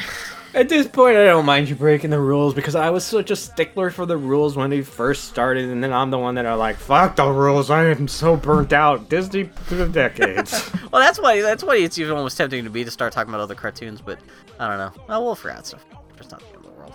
But yeah, so next week. Woohoo! Next week, we'll feel better about life and. Yeah, actually, there's at least one Ghibli movie I haven't seen before that I've heard people rave about, and I might end up doing one of those sometime soon too. So, there's a chance I might do that before doing the Pretty in Pink, just to give ourselves a break. We'll have to figure out. So, yeah, we'll figure it out. We'll figure out stuff. We'll figure it out. Okay. So what's going on? Where are we at? Where are we from? Where people see more of our shit? We're Tardy he's muttering on Twitter. I'm the Grumpy Turtle on Twitter. Tardy Podcast on Twitter. TardyPodcast.com. Show us around. Talk to us. We're so lonely. We're so sad. All that good stuff. We're so sad. It's just sad. He's now you can go support Bill on Patreon with patreon.com/Madrid. Throw him a couple bucks or whatever. I'm making just enough on Patreon right now to pay for all the Patreon stuff that I'm subscribed to, so it's just, yeah. Oh, good. Hey, whatever. It's only so other people get their money, too, so I'm glad to support other people. I'm glad that other people are helping support me. So. Yeah. So next time to be Disney Through the Decades, this time it was that fucking tragedy. John Hughes. Yeah. Go piss on his gravesite. He deserves it. I should say that, because it's not like he's a fucking war criminal or a fucking Southern general or a Nazi or anything like that, but goddamn, John Hughes, what was wrong with... I mean, it was his first movie. that he wrote and directed, so there's a little bit of leeway. And then he closed it out with Baby's Day Out. Jesus. Yeah, we need to do She's Having a Baby. I technically have not seen All Some Kind of Wonderful. I could really stretch this out if I wanted to, but Baby's Day Out. Beethoven's Treasure Tale. Yeah, no, if you look up John Hughes's... What is it, Curly Sue? You know, career opportunities, though, if you want to talk about Jennifer Connelly. I mean, that's just an excuse just to... And I've never heard anything good about that movie other than just the animated gifts of Jennifer Connelly that came out of that movie. Yeah. So, yeah, no, it turns out that actually, like, most of John Hughes' output was terrible. It's just, yeah, even then... He only directed 8 movies. What's that?